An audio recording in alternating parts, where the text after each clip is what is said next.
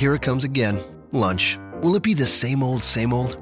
Or are you ready to take a vacation from the ordinary with the new Jamaican Jerk Turkey Sub at Firehouse Subs? Freshly sliced smoked turkey breast, craveably sweet mustard sauce, and a hint of Caribbean seasoning. Just $5.55 for a medium. Save time. Order the new Jamaican Jerk Turkey Sub on the Firehouse Subs app. Firehouse Subs. Enjoy more subs. Save more lives. Participating locations. Limited time only, plus tax. Prices may vary for delivery. This podcast is a member of the Voices of Wrestling Podcasting Network. Visit voicesofwrestling.com to hear the rest of our great podcasts, as well as show reviews, columns, opinions, and updates across the world of wrestling.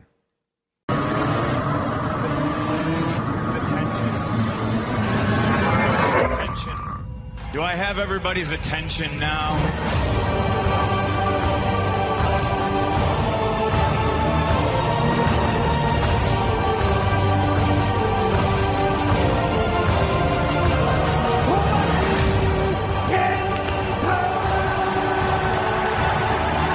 I'm so jacked up just thinking about this match, and I'm standing and pacing in my bed.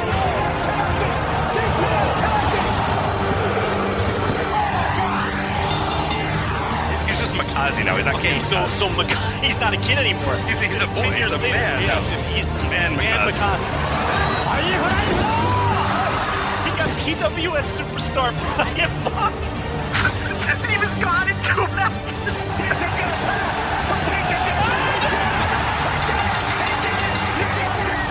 So Ingo Bernales. Or Nables. Ingo Nerables.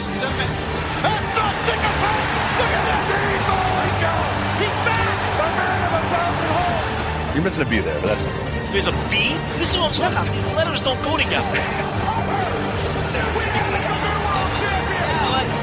Oh, you're having a wank, are you? And it's like, no!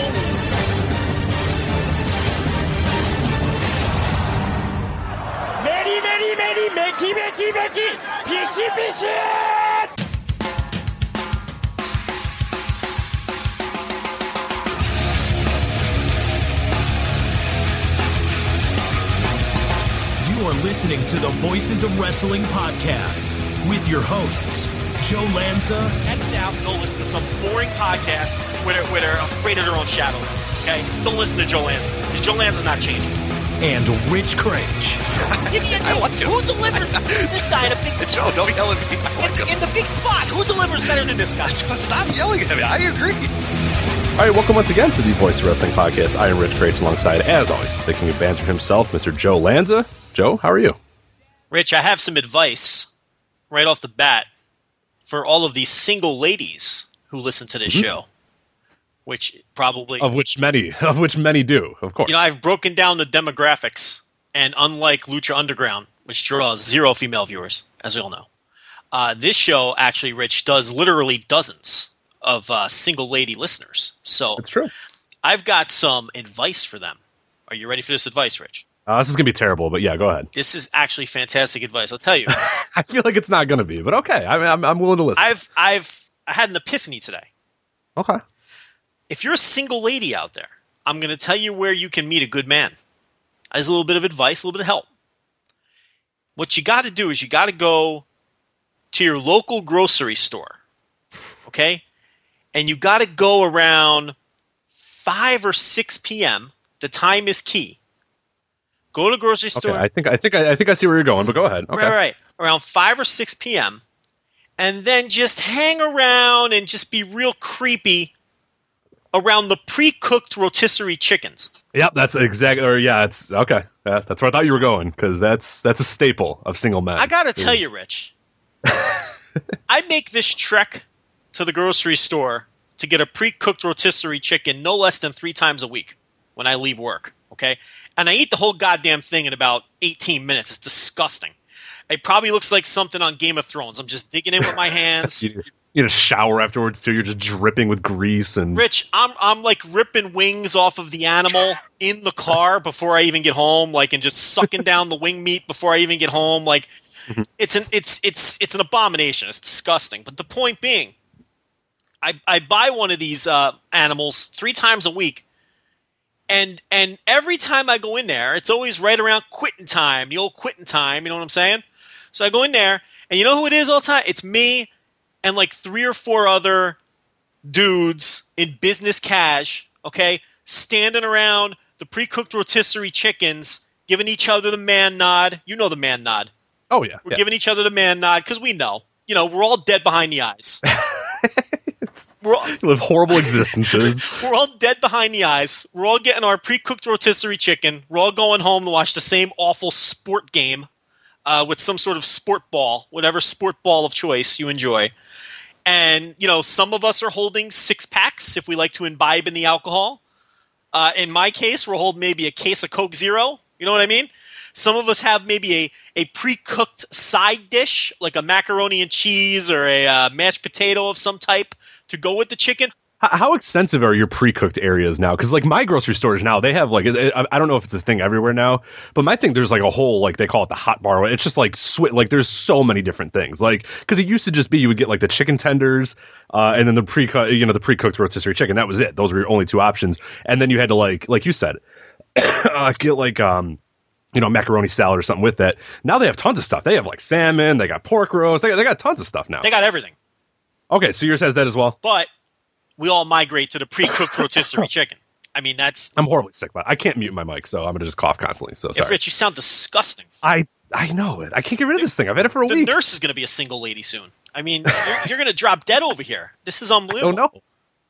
Remember last week when I complained about it? It's still going. Like, I can't get rid of it. I've done everything. Here's the problem. You do no less than 19 podcasts a week. That does not help. You're spreading yourself too thin. You got to calm down, my friend. Okay? You gotta get John on the line and say, listen, we gotta take a KMP off this week because I'm gonna die. Okay, he'd be all right with that. He doesn't want you to die because then there's no KMP show. You understand? KMP show this week, by the way, breakdown of the NBA Finals and the Derrick Rose trade. So go listen to that in the Voices of Wrestling podcast feed. But yes, Rich, I tell you, a lot of eligible bachelors and single men hanging around the pre-cooked rotisserie. Are they ones? Not you included. Were the other ones? What were they men that you would want? These were all decent looking guys, I'll tell you. Of course you are the pick of the litter, but like I'm a tremendous catch. But yeah, the other ones. I give the appearance of being a tremendous catch, but then once you start peeling off the layers, you're like, this JL's no good. You know what I mean? But these men all appeared to be decent catches. You know what I mean? Listen, Rich. They got jobs, you know that. Yeah, so that's right. They definitely have jobs. They definitely have their salary men because they were all, like I said, the business casual. You know what I mean? And it's like I've recognized. Sometimes I run into the same guys. You know what I mean? It's like a ritual. That's why we give the man nod. We're starting to recognize each other. And listen, Rich, I'm a man who's comfortable in his sexuality. These are some decent looking guys. Okay. So what I'm saying is, the ladies need to go down there and just linger around, be creepy. Listen. Men are creepy enough around women, right? You guys can give it to us right back. Just come around the pre-cooked rotisserie chickens. Be real creepy. Eye us up, okay? Wear a nice pair of yoga pants. That won't hurt.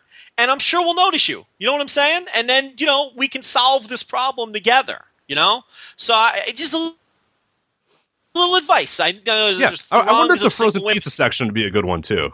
Because I know I've made that lonely walk many times in my life. I think, absolutely. See the frozen. Or do you pre-buy the frozen pizza? Is that a thing that you do on like Monday and then you're going to eat it on Thursday, or is it like that day? Because the rotisserie chicken, you were saying, I am buying this, I'm purchasing this, and in the next hour, or in your case, the next 5 minutes, I'm devouring this thing. Whereas the pizza might not be, you might stock up on the Sunday to have it on Thursday. Yeah. See, I don't know. That could be a risk. I don't know. I like you. Not advisable. I like you, Rich. Have made the lonely walk at about 11:30 at night when I haven't eaten yet down the frozen pizza aisle. I've done that. I got to be honest. So not the worst idea. I'll tell you, though, you might be dropping down a class of man if you go down that aisle, though. You know what I mean? That is the risk. That is the definite risk you take. The rotisserie chicken, those are classy people. Those are guys with jobs. That you run your risk. Listen, frozen pizza aisle. That's the Wild West over there. That's right. So. We're classy guys. It's not a cheap meal. You know what I mean? It's like $6.99 for that animal. You know what I mean? The frozen pizza. It's also not the healthiest. So you might get a guy who's a little robust around the waist. You know what I mean? So you might be dropping down a class there. So my advice to the single ladies. The rotisserie chicken is where it's at, my man. That's where they got it. That's where. Listen, you want to catch yourself a JL, that's where you got to go. Do you ever make multiple meals out of that one thing, or do you just devour it in the one night and then it's just gone? My forever? Intention every single time is to make multiple meals out of it. Okay, because I would get like 5 meals out of that damn thing, which was great. See, I'm thinking, okay, this is great. I'm going to buy this chicken. I'm going to have food for the next 3 days. And then it's gone 2 hours later. It's just gone before the end of whatever, sport ball game I'm watching. It's fucking. It's the fourth inning of the Reds, and you're done with the turd I'm already. sucking on the bones because there's no meat left. Like, it's already finished. Like I said, the wings are gone before I even get into the garage. Before I pull into my garage, the wings are removed from the animal and eaten. And then I don't know where to put the bones. It's just, there's grease everywhere. It's a mess, Rich. So no, it does not. Unfortunately, it only lasts me one night. You're seriously going to die. I will die, yeah. You're in awful shape here. Speaking of single ladies, the Beyonce song Single Ladies might be the worst piece of music ever recorded in human history. It's right up there. It is a horrendous song. If you really sit down and listen to the song "Single Ladies" by Beyonce, it's got like a bad like music too. Like even the background, just the everything about it is terrible. Like lyrics aside, the instrumental is just awful. It doesn't make any sense. It's the same five lines of lyrics repeated over and over. First of all, so lyrically, it's an awful song. Number two, it's just a terrible collection of sounds that sound like they don't go properly together. It's just a terrible song by a very overrated artist. It's just terrible. It's just an awful song. Well, thank God more ladies don't listen to the show, or else they'd be very upset with us. Oh, I know. Hey, listen, the women love the Beyonce.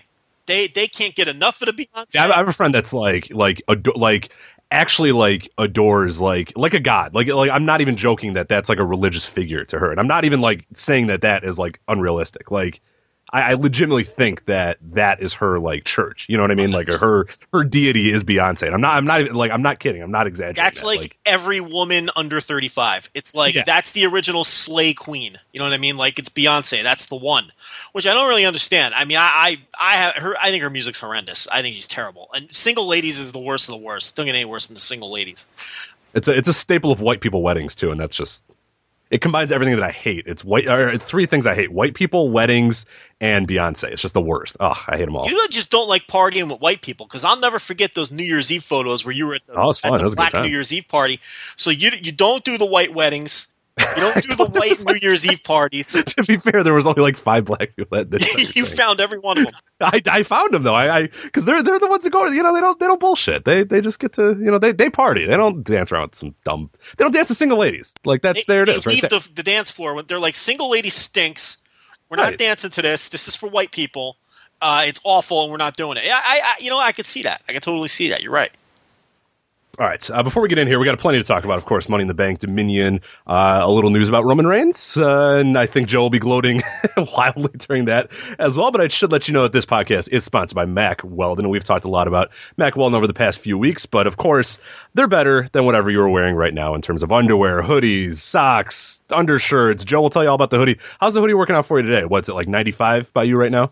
It's been about 99 for the last couple of days. So how's the hoodie working for you? I wore the hoodie on a second date. I did wear it on one date a few weeks ago, as reported. How'd that go? Oh, that date went very well, my friend. That way, the second date didn't go quite as well.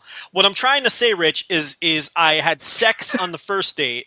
And I did not have sex on the second date. That's what I'm trying to say. How do you blow that? I don't know if I was being subtle enough there, Rich, but no, it's just two different women. See the first date. Oh. I thought it was the same one. And I was like, how'd you not do that? Like, no, that would have been moving in reverse. That I call that Benjamin Button dating. If you have sex on one date and then you fail to score on the second, that's you can't do that. But no, the first date I lands a score. He shot and he scored. Okay, the second date I did not. So suffice to say, I will not be seeing that lady again. Oh, jeez. Because of that or other reasons? Well, that sounded horrible, but that sounded really bad. Yeah. So why don't you clarify that before you move on? That's not the only reason. As those single female listeners dwindle by the. Yeah. So now we only have 8. We had 12. Now we have 8. So I go on a lot of dates, as you know, Rich. Yes. Many of them do not work out. So, which is why I'm buying rotisserie chickens at the grocery store 3 times a week. So, no, that wasn't the only reason. I cannot say it wasn't one of the reasons. I got to be fair, but it wasn't the only reason. Well, the reason, though, that the first date went very well is obviously because of that Mack Weldon hoodie you were wearing. She saw the fabric. She taught, how do you not just adore Rich, a man in Mack Weldon hoodie? She said to me, look, this, I gotta stop what we're talking about right now. I really don't care about your family. This is a quality garment, and I want to have sex with you. So, we went right back to my place and, did the dirty. So there you go. Okay. Did you wear the hoodie during Said dirty. Listen, you get a compliment, Rich. You got to ride it out. So of course, I left it on. Of course, you left the hoodie on. So if you would also like to do what Joe did in his hoodie, you can go to MacWeldon.com and you get 20% off using our exclusive promo code VOW. So you got to use that promo code VOW, MacWeldon.com. You get 20% off. You can buy underwear, socks, shirts, undershirts, hoodies, sweatpants, whatever you want. I wear the underwear. Joe wears the hoodie. You know, hey, we do pretty well in this. But 20% off using the promo code VOW, and that's MacWeldon.com. And they are gracious enough to sponsor this podcast for another, for some odd reason. So, but we appreciate that. I don't know. They like us. I don't know why they like us, but they like us. What item does McCarran wear? I don't know if he had enough money to buy one. Did he?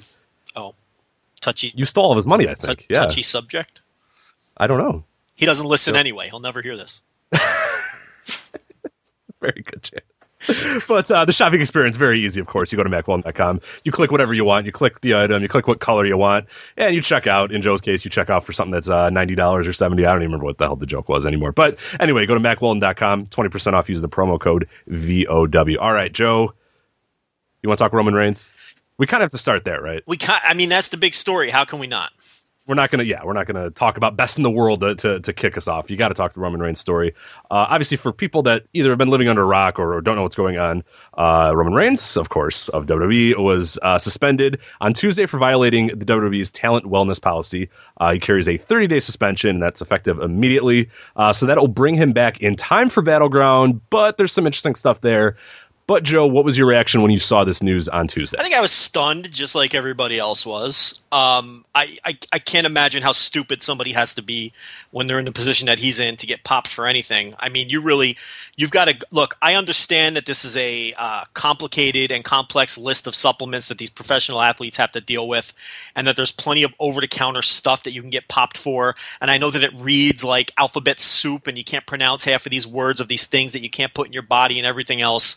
And we hear all these stories of these guys ingesting this stuff accidentally, and I'm sure that happens sometimes. I'm not denying that. I think sometimes it's nothing more than an excuse for them sticking steroids in their ass, but I'm sure sometimes it's a viable excuse. But the fact of the matter is, you are responsible for what you put in your own body, and if you're a guy in Roman Reigns' position who's probably making 7 figures this year, he can probably afford to hire a nutritionist or a scientist or somebody to help him out with this stuff and make sure that he's taking the proper supplements. So it's just mind-blowing. Look, if you're like an NXT guy or some lower-level guy, I get it. If you're making the trip to GNC once a week and it's tricky for you to keep all this stuff sorted out, I might have some sympathy. Not if you're a main eventer. You just can't, especially with the responsibilities you have and the position that you're in with the company. You have to double, triple, and quadruple check what you're putting in your body. So I have no idea. Look, it has not been officially reported what he was popped for. The rumor that we were told were some kind of fat burners, and that's supposedly what's going to come out in the next couple days. Who knows? That actually makes a lot of sense, because if you look at his family, his genes, like we talk about all the time, are certainly working against him. Everybody in his family starts to get fat around the age of 30. I mean, it's just the way it is. I mean, it's unequivocally true. Yeah. I mean, we saw it with the Usos not that long ago too, where and they look like guys that keep themselves in very good shape, but you just cannot stop the belly fat when you're of that family. Like it's just bad genes. So, and and I'm sure that's a struggle that he fights. And, there's always that talk that the reason he wears the vest is to cover up his belly. I don't know how true that is. But, it's an uphill battle for him. So if it does turn out to be fat burners, it wouldn't shock me at all. But the fact of the matter is, whether it was fat burners, whether it was supplements, whether it was fucking, Winstrol 5 anabolic steroids, he's got to know what he's putting in his body. And that's a really important thing, because I did see a lot of people tweeting out there's stuff that you can buy at GNC that'll get you popped or whatever. Well, that's the point, though. And this happens and we see it in real sports as well. You and I, of course, big baseball fans, happens all the time, where a guy will say, "Oh, I just took something from GNC and apparently it had this ingredient in it." Well, that's where you make the call. I mean, that is your obligation. If you're being tested for this stuff, and like you're saying, you're a man in Roman Reigns' position, an easy call to whoever. I don't know who that is at WWE, but I'm sure there's somebody that you can call and say, "Hey, look, I'm going to buy XXX. Can I have that? Is it okay? Will I get popped? What's in it? All that sort of stuff." I mean, it's just that simple. You have to do that. That's your obligation in a company that tests for it. So I don't buy that excuse of, you could take a bunch of stuff that's going to have it in there. Yeah, but that's your job to not put stuff in your body that's going to test positive for that stuff. Like that I can't feel bad for you if that is something that occurs. Like that's something that going in. You have to be better than that. Completely agree. It's on. There's no excuses. You can't. You just. I don't know. You can't. There's no excuses. You've said it all. So what sort of happens next with Roman Reigns now? Because we know there was weird debates, of course, going on of when they knew about the suspension, if they knew about it before Sunday. Dave Meltzer reported that they did know about it before Sunday, and that played a little bit into why Seth Rollins, of course, beat Roman Reigns. Then Dean Ambrose cashed in his Money in the Bank, and then it all makes sense up to that point until Raw happens, where you build a triple threat match for Battleground, and Roman Reigns will not be there for any of the build of it, but is still going to wrestle in the main event of Battleground a few days after suspension goes out. What do you make of that whole story, or what's kind of going on there, or the timeline of things as well? Do you believe that timeline? I mean, it tells me that they plan on letting him wrestle on the pay-per-view, which is crazy since he's not going to be there for the build. Because if they knew about it and they knowingly set up did the angle for the three, and they didn't do an injury angle. I mean, they could have done an injury angle and sent him away, and then the build to the pay per view could have been: will he show up for the match? Will he be able to work the match? They didn't even do anything like that. So pretty bizarre, but it seems to be, by all accounts, that they did know. So that tells me that they plan on letting him wrestle, right? Because if you knew and you shot the angle and you set up the match, you must be planning on allowing him to wrestle the match. Now, what did they do? A bunch of pre-tapes that they're going to air over the next couple weeks? I guess that's an option, but that would be really weird, right? Right, yeah, to have those two guys in the ring and then like Reigns is in the back and just like cutting a promo about them. I don't know. Yeah, that's why the timeline it's really bizarre, because there's been a lot of credible people that have said, no, they knew about this before Sunday, and it makes sense in the terms of sort of how it went down on Sunday, but then you see Raw, and you're like, all right, well, then they had an out on Sunday. They could have very easily just said, okay, at Battleground, it's Dean Ambrose versus Seth Rollins, Roman Reigns is nursing a shoulder injury or something. Oh my God, what is going on over there? I am dog sitting again.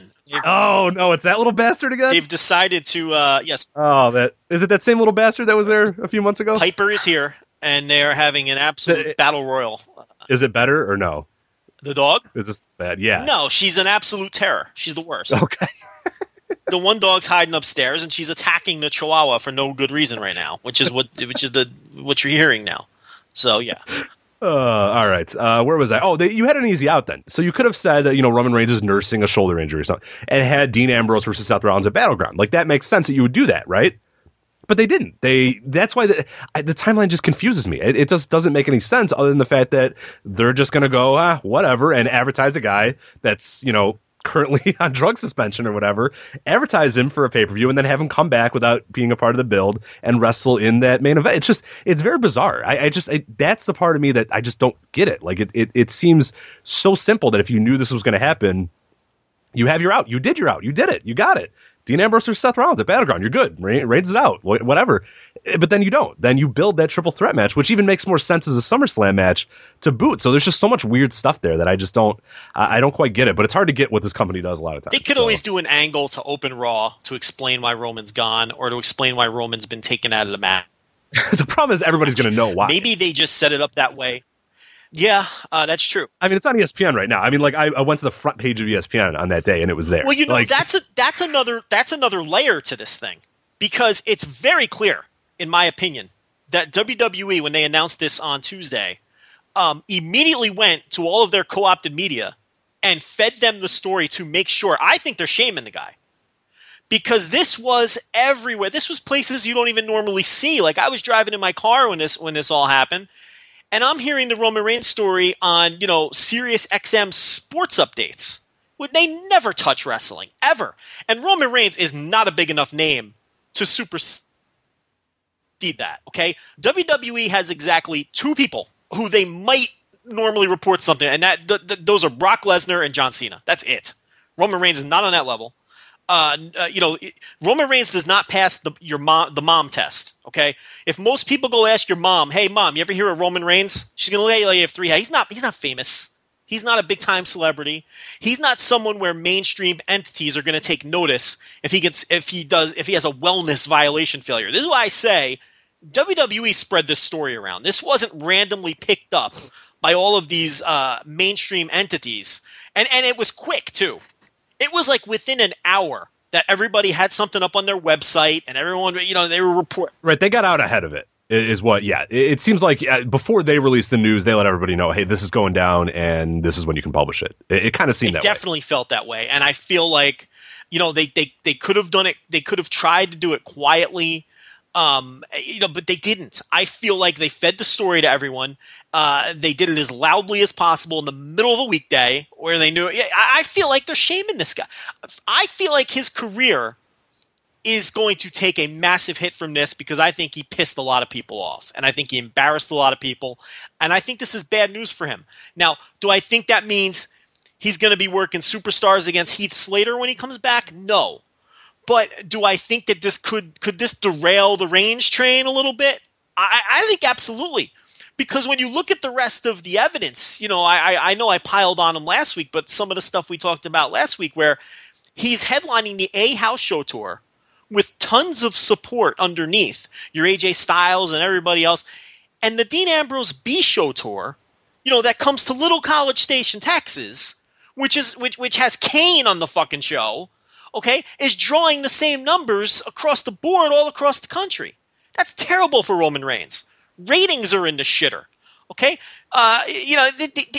with all of these other things combined, and then he gets popped for a wellness violation. Can't you easily see Vince McMahon just throwing his hands and saying, "You know what?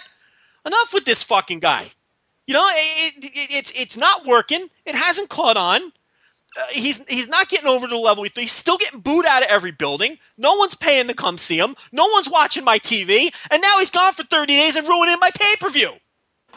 It was interesting today in the Observer that David mentioned that because he had always been steadfast on something that we on this website Brandon Howard wrote a little column about a little over a year ago, or a little under a year ago rather, about Roman Reigns' house show pops, because we had always heard, oh, they boo him on TV, but at house shows they love him. At house shows they love him. Oh, everybody goes nuts at house shows.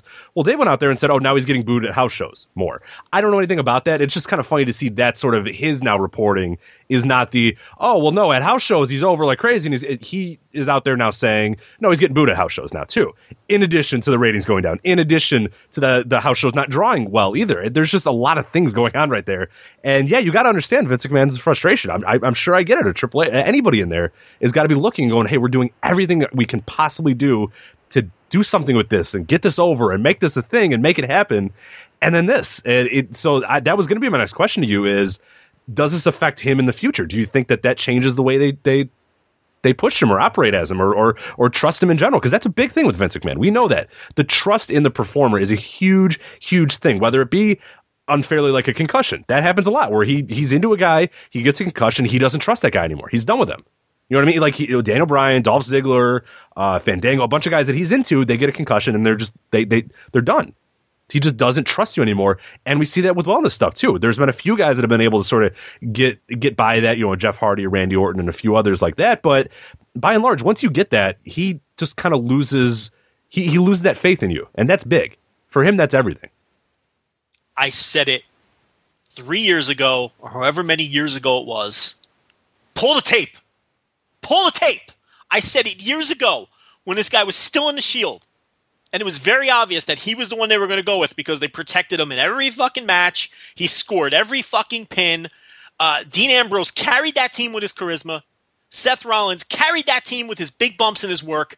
And Roman did nothing but stand on the apron, tag in at the end, do his Superman punch, and get all the glory. And never take a pin. And it was obvious at that point that was the guy that they were going to push. That was disgusting, Rich. That was obvious. Yeah, I'm trying to do it as far, but like my mic picks up everything. I actually walked away to try to do it. You still heard that? Yes. That was okay. So I had to find a better range then. I don't know where to go. It was obvious years ago when the Shield first came in this company. Listen, we knew before the Shield debuted that this was their long-term project and this was what they were going to push. And at that time on this show, long-time listeners know, I said it then. I said Dean Ambrose, if they're smart, is the guy that will be the guy. Because he's one part Roddy Piper, he's one part Brian Pillman, and he's 2 parts Stone Cold Steve Austin. And they got something with this guy. But the guy they're going to go with is Roman Reigns. And Roman Reigns' ceiling, his ceiling, and I said it 3 years ago, is Randy Orton. His ceiling is a guy who is presented as a bigger star than he ever really is never quite as over as they would lead you to believe, and is never quite as big a star as they would lead you to believe. And I pegged that as Roman Reigns' ceiling 3 years ago. And that's exactly how it's playing out. Right down to the fact that the guy's getting popped for wellness violations. Right. Which was a huge Roman Reigns thing. Once he got 2 or 3, and it's been a few years for him. Yeah, he got to 2, and then he had 3, but then one mysteriously fell off or whatever. Because was that Mysterio? I don't know. It was him. It was Orton, because by policy they would have had to have fired him, and it just kind of right. So they one of them dropped mysteriously, and yeah, but no, he had many problems with that, and maybe still might as well. But listen, I'm not saying Roman Reigns belongs in the mid card. I'm not saying Roman Reigns you should be fired. When Roman Reigns is obviously, he pushes some merch. He pushes a little bit of merch. Okay, he's got some fans. Kids like him. The ladies like the luxurious looking hair. I get it. But the fact of the matter is, this guy will never, ever, ever quote me again. Quote me again. Keep doing it, because I'm always right when it comes to this guy. He will never, ever, ever be the star that this company thought he was going to be. The guy just doesn't have the charisma. It's obvious when you watch him. I don't care about how well he sells in the ring. I don't care about his crisp-looking punches. I don't give a fuck about any of that. This guy lacks charisma in the ring. He's never an alpha in his matches. And people are questioning me, Joe, why does that matter? I'll tell you why it matters. Because those are the things that make you a star. People are attracted to that. People aren't attracted to the third best guy in the ring, or the third guy that jumps out. It's all about jumping out. I mean, it's about we say jumping off the page or jumping. It's that sort of thing. That's what attaches you to those guys. It's not the supporting actors that everybody cares about. It's the guys that are really out there. The main act like that. That's what the connection's made. That's what fans adore. The guy doesn't have an alpha bone in his body. Rich, would The Rock or Stone Cold Steve Austin or Hulk Hogan ever main event a WrestleMania and get their biggest chance in the world? They're getting their big win in front of 100,000 fans. Don't get mad at me, Dave Meltzer. In front of 95,000 fans, in front of the biggest crowd they've ever done. Try to picture Hulk Hogan, The Rock, Stone Cold Steve Austin, any of these guys who are true superstars, which they expected Reigns to be, and he never will be. Well, not even close. Can you picture any of these guys in that spot in the main event, finally winning the main event of WrestleMania in front of the biggest crowd ever, cowering up into a little ball and being a beta for Triple H? You go out there and you give the performance of your life. I don't care who you're in there with. You do not get eaten up in that match. You do not get eaten up the way he got eaten up in that match. You don't. No one is ever going to remember that match. That's unacceptable. The guy is not an alpha. He has no charisma. He has no superstar charisma. He looks the part, but Rich, how many guys have there been that looked the part and just didn't have inside what it took and couldn't exude it? How many, Rich? You did a series of articles on him. Okay? Yes. The guy is not an alpha. He's not an alpha. I don't care how many 4-star matches you want to pretend that this guy has, because that's a whole nother topic. He's not an alpha. And he doesn't have it in him. He doesn't have the guts to go in there and dominate the match at WrestleMania. It's a joke. And people see through that. That's why he's getting booed in house shows now. He's never the alpha in any of these matches. He's never the star of his matches. Ever. AJ Styles works circles around him and comes out looking 1,000 times better. He wrestles Seth Rollins, and Seth Rollins looks 1,000 times better than this guy. When is he ever the better guy in one of his matches? Yeah. Somebody show me the match. Maybe the Sheamus matches. Those were good. Those were solid. Yeah, that was probably his. Yes, those are probably his singular best performances. Absolutely, where he really took it by the fucking balls and worked like an alpha. But that's it. What happened in the Bray Wyatt matches when he was in there with a lousy worker? They were shitty fucking matches and they stunk because both guys don't have what it takes. There was no one in there to carry him. I could have a 4-star match with AJ Styles. With AJ bouncing all over the place. Give me a break. The guy's not an alpha, and that's the problem here.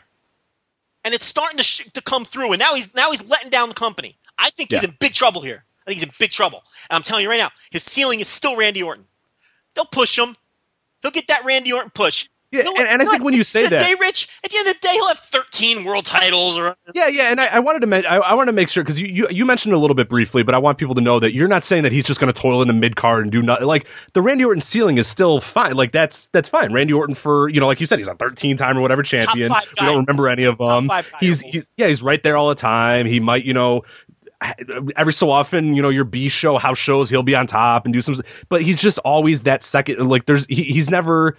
Randy Orton was never that John Cena. He never eclipsed him. He never once was above him at any point. He had good little programs here and there, the stuff with Christian, some of his runs on SmackDown, they were fine. He was there forever. It's about a decade plus that he was kind of hanging around or whatever, but he was never, like you're saying, the guy. I think that's the important distinction, in that people, I'm sure, are going to, he's going to get buried. You're not saying that. You're just saying the Randy Orton level is, like I said, a top 5 guy, an upper mid-card guy, a semi-main event or whatever. That's probably his ceiling now at this point. I mean, we'll see what happens eventually, when this kind of tides over. But when you lose that trust, when you do this, and with everything else that's happening, because now the guy's setting the world on fire and this happens, and you go, damn it, like, all right, well, whatever, we'll get out of this 30 days and we'll come right back and we'll hit the ground running. I mean, he has not been hitting the ground running.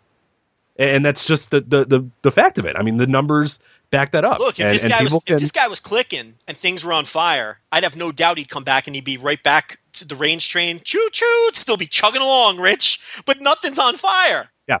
Business sucks with this guy on top.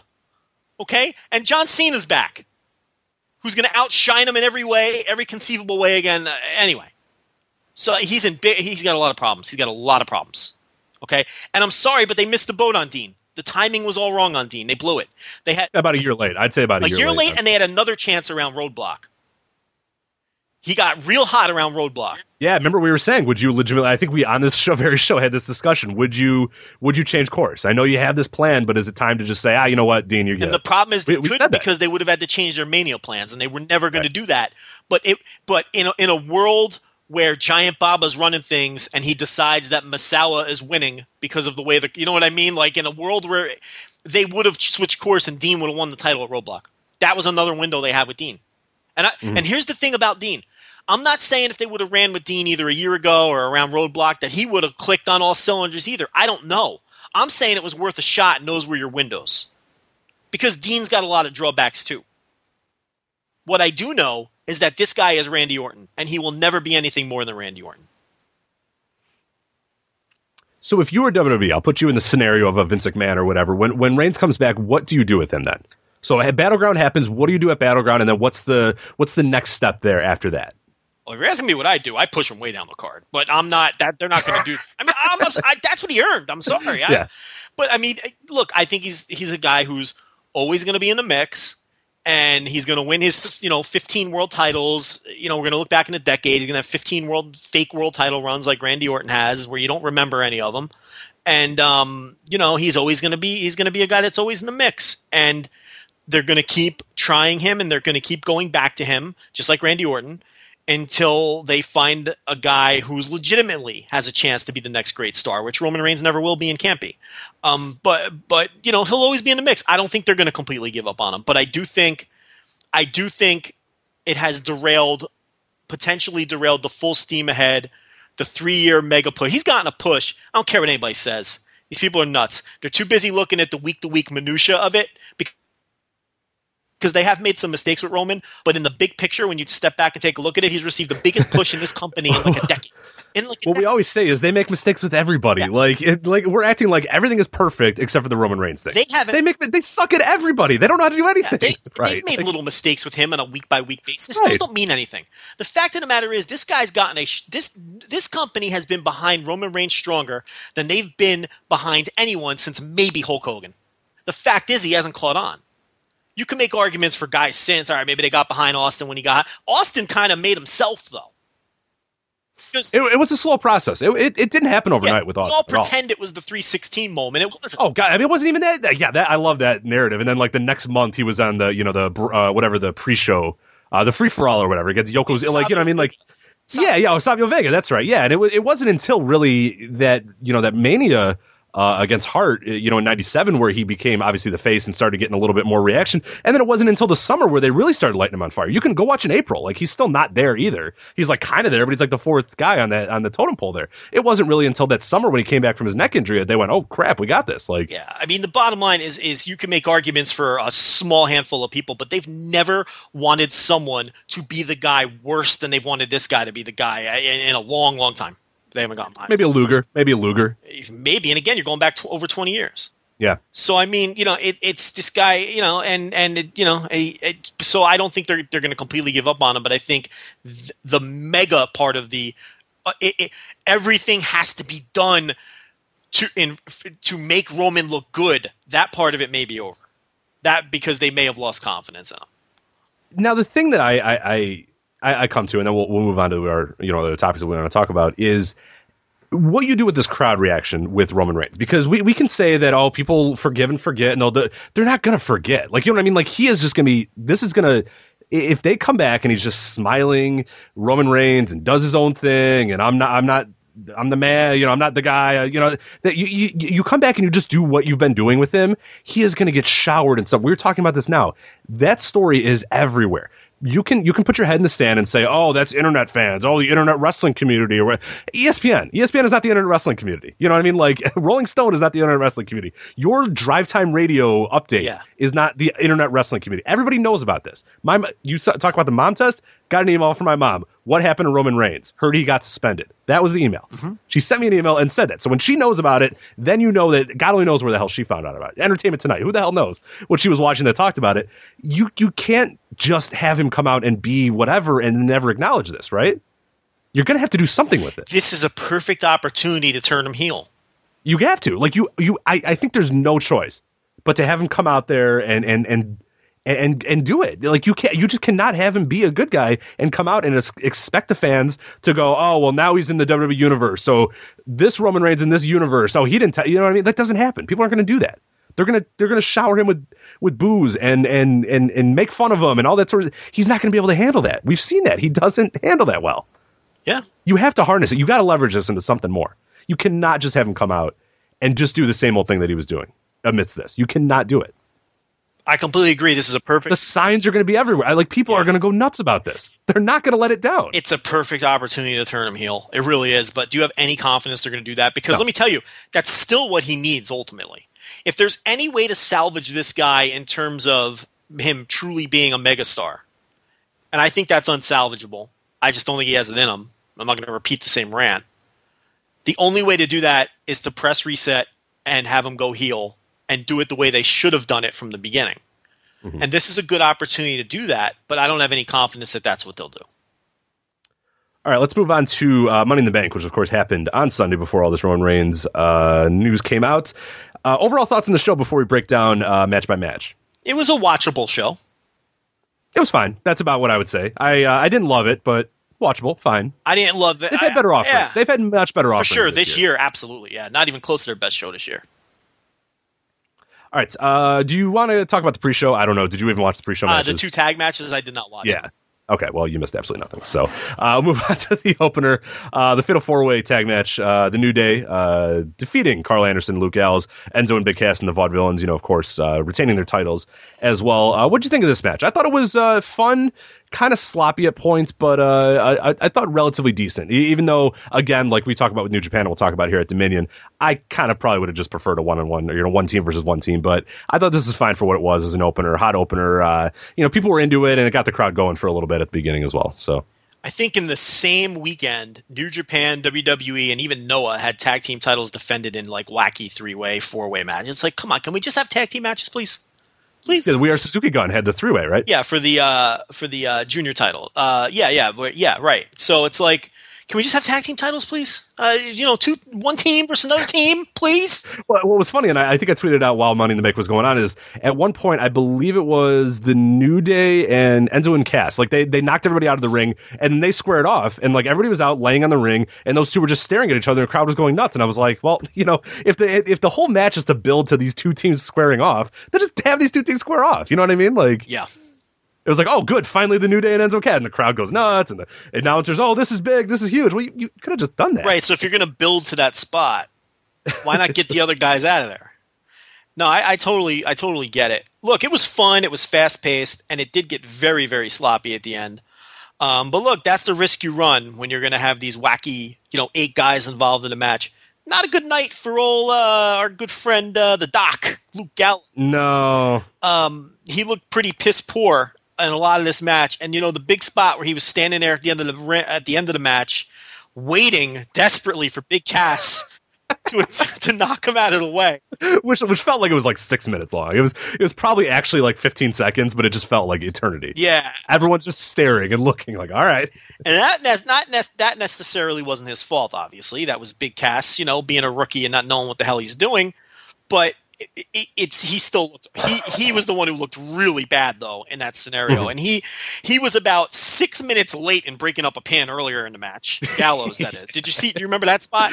that was Sid like in WrestleMania 9 or whatever, where it's just like he's like entering he's entering from the back, and then he's supposed to be breaking up the pin at the same time. It's like, oh no, oh god. Like, or you mean Papa Shango or Sid? Or Shango? Yeah, Shango was the one that was super late. Yeah, right, yeah, it was Sid. But and then they show Shango coming out of the entranceway, and it's like, oh well, Hogan's got the pin, or like Sid's got the pin on him. Like, let's go. It's so not a good night for the Doc. What do you think about? How do you feel? And by the way, the Vaudevillains are still my favorite team involved in this whole thing. I love their offense. Looks so much different than everybody. It looks stiff. It looks crisp. It looks snug. They work differently than everybody else. There's a viciousness to their work. I'm really into the Vaudevillains, and Rich, I couldn't have bashed them harder for a year when they were on NXT on this show. You hated them. I couldn't stand them. But it's like just the change of scenery and the fact that they're heels. Now, to be fair, I always put them over as heels. And the change of scenery and the fact that they're heels, I'm really digging their act right now. Yeah. But what do you think about the idea that very, very clearly Carl Anderson has been positioned as the junior member of his team? He takes every pin. He is the recipient of every beating when someone gets called for a big beating. And it's very clear that Gallows has been positioned as the senior member of the team. Do you chalk that up to Vince McMahon and the old, Vince McMahon and Kevin Dunn, like the big guys thing? Like, yes, I do. Yeah. Do you you kind of have to, right? Because I think we saw reports that I forgot who reported it, but something that like, oh, they love having him backstage, Gallows, because he's just fun. He makes everybody laugh, and this. I believe it. I mean, this guy was employed in there forever. I mean, he was there for he was a rostered member for a long time. So yeah, I could see them being like, yeah, we like him a lot better. I mean, it absolutely stands to reason. And what has Anderson done? Like, let's think of if you're a Vince McMahon, and of course Vince McMahon isn't poring over like Kazuna Road tapes from 2014 and going, oh man, like wow, this Anderson guy is really awesome, or oh, I'm watching the New Japan Cup or whatever. Like he's seen this Carl Anderson. This is all he's seen of Carl Anderson. Would you? If I showed you those two, and if I showed these things, would you say that Carl Anderson is good or great, or that he needs a bigger push, or that you wish he had more? Like, if this is all you've seen is WWE Carl Anderson, what has he done? He hasn't talked well. He hasn't really done much in the ring that would really jump out at you. Like, he's just been, I wouldn't even say just a guy. He's below average. He's just he's just absolutely just there. If all I've seen was if I was a WWE Universe fan who never saw Carl Anderson until they debuted, I would see a guy who, quite honestly, I don't think belongs on the roster. Mm-hmm. His work has been passable. And he's AJ's friend. AJ's friend is what I would say. That's why he's there. His promos have been wooden and stoic, and he's not quite sure how to behave in front of the camera when he's doing a backstage thing or a promo. His eyes kind of like it looks like he's trying so hard not to look into the camera because they don't want you doing that. Watch him next time. He's kind of like gazing off. The gaze off they do at the end of a segment? He's right. He's doing it during the whole segment, like, because he's just trying so hard. He's like a good example of a guy who could have used a couple months in NXT to learn all those things. I feel like, and here's the thing, I really like him as a talent. I feel like he has the ability to have really great WWE style matches. Oh yeah, absolutely. Because I've seen him have great WWE style matches, because despite what a lot of people want to think and say, WWE main event style and New Japan main event style, very similar. The key difference being WWE, everybody kicks out of each other's finishers. New Japan, the finishers are protected. Otherwise, the pacing and the style are very similar, including the hot closing stretches. I know he can work WWE main event style. I know it. I know he can do it well. And here's the worst part about it, though, is just like Gallows. I know Carl Anderson can be a great promo, a great charismatic promo. And I don't pin that on him. And Doc can be, let me tell you something. I think they'd be so much better as babyfaces. Because I think that they would let those guys open up, do some comedy, have some fun, be themselves. Don't you think they'd be a great babyface team? I think their act would get, if they were themselves. If Doc was Sex Ferguson, and Carl Anderson was the loose, fun New Japan Carl Anderson, and they were doing that sort of act as faces, I think they'd be getting over much stronger than they are now as heels. But the problem is, I don't think the powers in that company, they look at them and they say, "Oh, these guys look like heels." You know what I mean? I'm sure it's the mindset. Sure. I really bald facial hair. You're a heel. Yeah, but I really except unless you're Stone Cold Steve Austin or Goldberg. But yeah. I mean, shit. I think they'd be better off as faces, and I think they'd get over big time as a cult thing as faces, and provided they were allowed to be themselves, because they're very charismatic guys. I think that's the key right there. Yeah, I think that's absolutely the key right there. And you're right that maybe Anderson needed some NXT, but I think it's a lot of it is just being that culture shock of in Japan, he was kind of able to do whatever he wanted. And maybe we take that for granted of being, that Gaijin guy or being an American in Japan. He was able to, because we laughed and loved him because he would look at the camera and say, just swear and say whatever the hell he wanted and did whatever the hell he wanted. But he was very engaged with the camera. If you remember his entrance, he would just stare at the camera the entire time. He always stared right at you, the viewer, as you were watching. Like he'd look at the camera and say, whatever. He would, a shout out to whoever. He would always do that sort of stuff. His entrance, when they would, say, Machine Gun Carl Anderson, or he would do that stuff, and he would do it in the camera, and he would just. He was able to just kind of be himself, like you're saying. He was able to really spread his wings and be very charismatic, and now he's kind of fit in this hole that they're telling him to. And I'm sure it doesn't work for these guys. And some guys, we just saw that, they can embrace that and they can go, okay, yeah, here's the script, here's what I'm supposed to do, I can do this, it's not bad. And then there's guys like Anderson where it's like, oh my God, like, yeah, this guy was all just natural ability and natural charisma, but he can't, doesn't have the chops to, act, quote unquote, act as you're supposed to do in this WWE universe or whatever. He's not an actor. That's not him. Watching him in this company and how badly the whole scripted thing is just destroying him, it really makes me wonder what they have with some of these other guys where we've never seen them. Oh, we talk about it with Dolph Ziggler all the time. Remember there was that few years ago where he did that one, the WWE.com exclusive, and it was like, holy shit. Like, he knew that nobody was going to see that thing and nobody cared about it. Nobody was going to notice. So he just went out there and cut this like great promo and everyone's like, holy crap, that's Dolph. And then he comes out the next week and does one of his stupid, talking out of the side of his mouth, like weird stand-up routines that he does in his promos. And it's like, oh, geez, like, he's a definite example of a guy that we talk about all the time. It's like, oh man, like. Yeah, it's kind of, I don't know. I think a babyface turn would do wonders for them. Way too soon for that. There's a lot of mileage left in this AJ story. I really like the AJ story, but we can get to that when we talk about the main event. Absolutely. So moving on to the rest of the card. Speaking of Dolph Ziggler, Baron Corbin defeated Dolph Ziggler in their first time ever match. What do you think of this one? Because it actually wasn't as bad as people kind of let on, but it also wasn't very good just because how could you possibly care about who wins or either of these guys? I think that was the thing, is everybody said the match was fine, but God, I don't care. Rich, I'm in rare form tonight, so I'm going to give you a hot take. Are you ready for a hot take, Rich? I am ready. This was my favorite match of the night. You were out of your mind. I'm dead serious, too. I'm not doing shtick. I'm not saying it was the best match of the night. You just said that. No, I didn't. I said it was my favorite match of the night. Okay. I enjoyed this match more than any other match on this show. Okay? Because, first of all, the work was very crisp. I thought both guys did a great job. They had the one spot where Dolph slipped off the ring steps, and Baron Corbin did a tremendous job catching him. It looked natural. It almost looked, if you didn't watch wrestling your entire life and notice when things go wrong or whatever, that's one that I think, honestly, you would not think that was, it almost looked like that was how it was supposed to go, that Dolph slipped. And I think, forgot who was on commentary, but somebody went, oh, Dolph slipped there and gave Baron just all he needed to, get him in that move. So that was a good little cover-up by it. And I'll tell you, I talk about this when I talk about Sabu a lot. I like a botch, provided it's covered for intelligently. Nobody covered for botches better than Sabu because he had a ton of practice. Let's be honest. Okay, the guy was a botch machine, especially if you watched him live. Okay, But Sabu was genius in covering for his botches because, he'd set up his chair and he would set up some wacky stunt and he would slip off the chair and fall on his ass. But he wouldn't get back up and just set the thing right back up. He'd sell the fact that he botched. And it would feel like a seamless part of the action. It didn't take you out of things. Yeah, and he's a moron, so you believe it. He's an idiot. Yes. You believe that every time this guy gets in the ring, he's going to do something stupid and fuck up, and it's part of the whole routine. Now, and I'm convinced, and this has been a theory among other people, and he's tight-lipped about it, I'm convinced a lot of his botches were intentional.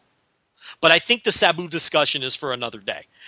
To this match, again, like you just said, this was a botch, but it was covered for nicely. And I think sometimes a minor botch, a really big botch takes you out of the match. But a minor botch like that that's covered for nicely, it feels kind of organic, right? It's like, I don't mind a match. There's a lot of people who dislike Lance Storm and Christopher Daniels and guys like that who have these reputations for never botching and being wrestling machines. You know how smooth prime Christopher Daniels worked? Yeah. How he was just so smooth. There's a lot of people who thought that was a negative because it looked way too much like a performance because the guy was too fucking good. You know what I mean? So sometimes when a match is a little rough around the edges, I don't mind that. Look, I thought this was an excellent match. I thought it was a lot of fun. I was impressed with Corbin. I was very impressed with. I know it's not cool to like Dolph Ziggler anymore, and he has slipped in a lot of ways. But man, does he makes Corbin look like $1 million with his wacky bumping and his great selling and everything else. I think he's a perfect opponent for Corbin. I thought this match was a lot of fun. I liked it a lot. Mm-hmm. Yeah, I'll say it, and I think our reviewers did it as well. Everybody sort of said that it was a good match and that they enjoyed it, but it was just like the story and that kind of didn't hook you. And I think maybe I don't know if this match will then entice people that if they ever do if they have another match or if they do the feud continues or anything like that, then maybe that will sort of help people then say, okay, hey, I'm kind of into these guys now. Hey, they had a really good match. Now I'm sort of into this feud. Now I'm into these guys. Or if it's just going to be, if they continue doing this another month of just these guys, because that was the thing. It wasn't the match itself, because I enjoyed it as well. Maybe not as much as you, but I was just taken out of the story. The story, there's nothing. I didn't care who won. It was just like, all right, whatever. Someone's gonna win. Someone's gonna lose. Like that's the part that kind of disrupted me. But no, very good match. I mean, I think unequivocally a good match, and I think everybody sort of agreed on that. A match that I don't know if anybody agreed was a very good match. Charlotte and Dana Brooke versus Natalya and Becky Lynch. Look, the match wasn't any good, but it was all about the angle. Right. So that was the important thing. Within seconds, you didn't care about the match and remembered absolutely nothing from it. Right. So what do you think about the Natalya turn? I like it because you need something. I mean, you could the Natalya as she was for however many years she's been there. It's just there's nothing there. It's dry. It's boring. Like they can do all they want, but she doesn't look natural in that role either. And I don't know if she's gonna be natural in the heel role either, or if that's just not what she is. She's just not a natural, any sort of charisma or anything like that. But I think it's at least worth a try to give this a chance. And Becky is the perfect one to have this happen to her. You know what I mean? Very much a Sami Zayn-like character where it's just like, she works better with her friends being assholes to her and her being that baby. So I like that idea. I like that combo, but it remains to be seen if Natalya can really handle that role. But I thought she did well in the first. I like the conflicted. I always love that. The conflicted bad person. I always like that, where she didn't really want to do it, but something got in her and she just had to do it. I like Samoa Joe. That's very human. Yeah, it's very human. Samoa Joe turning on Finn Balor. Yeah, so I think it's interesting. She definitely needed freshening up. There was no one more stale than Natalya. And the big problem with Natalya as a babyface gatekeeper of sorts in the division, like I think Larry had mentioned on our forums, visit the Voices of Wrestling forums for some tremendous wrestling discussion, and including the Divas thread, Rich, where this is being discussed in depth. Mm-hmm. I agree, but that with Larry that, she was comfortable in that role as the babyface gatekeeper or whatever, but it was stale to the viewer. And she really comes off like a giant dork, and she's hard to get behind and rally behind. I really think Becky Lynch is better for that role because people care about Becky Lynch. Mm-hmm, absolutely. And she emotes better than Natalya does. And Becky Lynch is like a female Sami Zayn. She's a lot like a female Sami Zayn, where she has that quality where she has this likable underdog, always, you finally want her to pull it out. So I think she's better for that role than Natalya is. And maybe one day WWE will actually tell that story like NXT did, which is a real story too. It's not that hard. It's very easy. It's a real story, but yeah, one day they will. And how great was that when Becky came up just short trying to win the title in NXT? I mean, it suited her perfect. That was one of my favorite matches of the whole year last year. Yeah, and it's like the storytelling, throughout the whole thing and through the match, and then remember her post-match reactions and how great they were. Like, it just matched who she is so well. I think she'll be better in that role than Natalya can be. And that's a very valuable role in a wrestling company. If they ever get their shit straight with the women, that can be a very valuable role. I mean, no role is valuable with the women now because it's just, they just keep fucking it up. But they're finding their footing. This is new to them. I'll give them a benefit of the doubt. But Natalya definitely need freshening up. And I'm interested to see if she could pull off being a heel. She's been a wrestler her whole life. She came up in wrestling. She might find something here. You know what I mean? Mm-hmm. Let's dye that hair dark and get rid of that. I know you ripped her on Twitter. What'd you say about her haircut? The Yorkie hair. She's got Yorkie hair. Like, when you go to the groomer with your Yorkie, like, that's what you end up with, is what Natalya's hair looks like. Man, a certain segment of fans love that tweet, Rich. You were over that night. I know. Yorkie tweets. Yeah. Man, you earned us some follows, too. A whole new segment of fans were into that tweet. I don't think they're going to stick around. I feel like within a few weeks, they're going to say, yeah, you know what? This is not what I want at all. But yeah. You don't know. Who knows? You ever check when someone follows us and you're just like, oh, they're not going to last? Oh, absolutely. Yeah, I look at the profile and I'm like, nope. Yeah, you're out of here in a week. Sorry. I feel like DMing them and being like, you should probably just go now. Like, it's all right. Like girl with the Roman Reigns avatar with hearts around it, you're not going to last.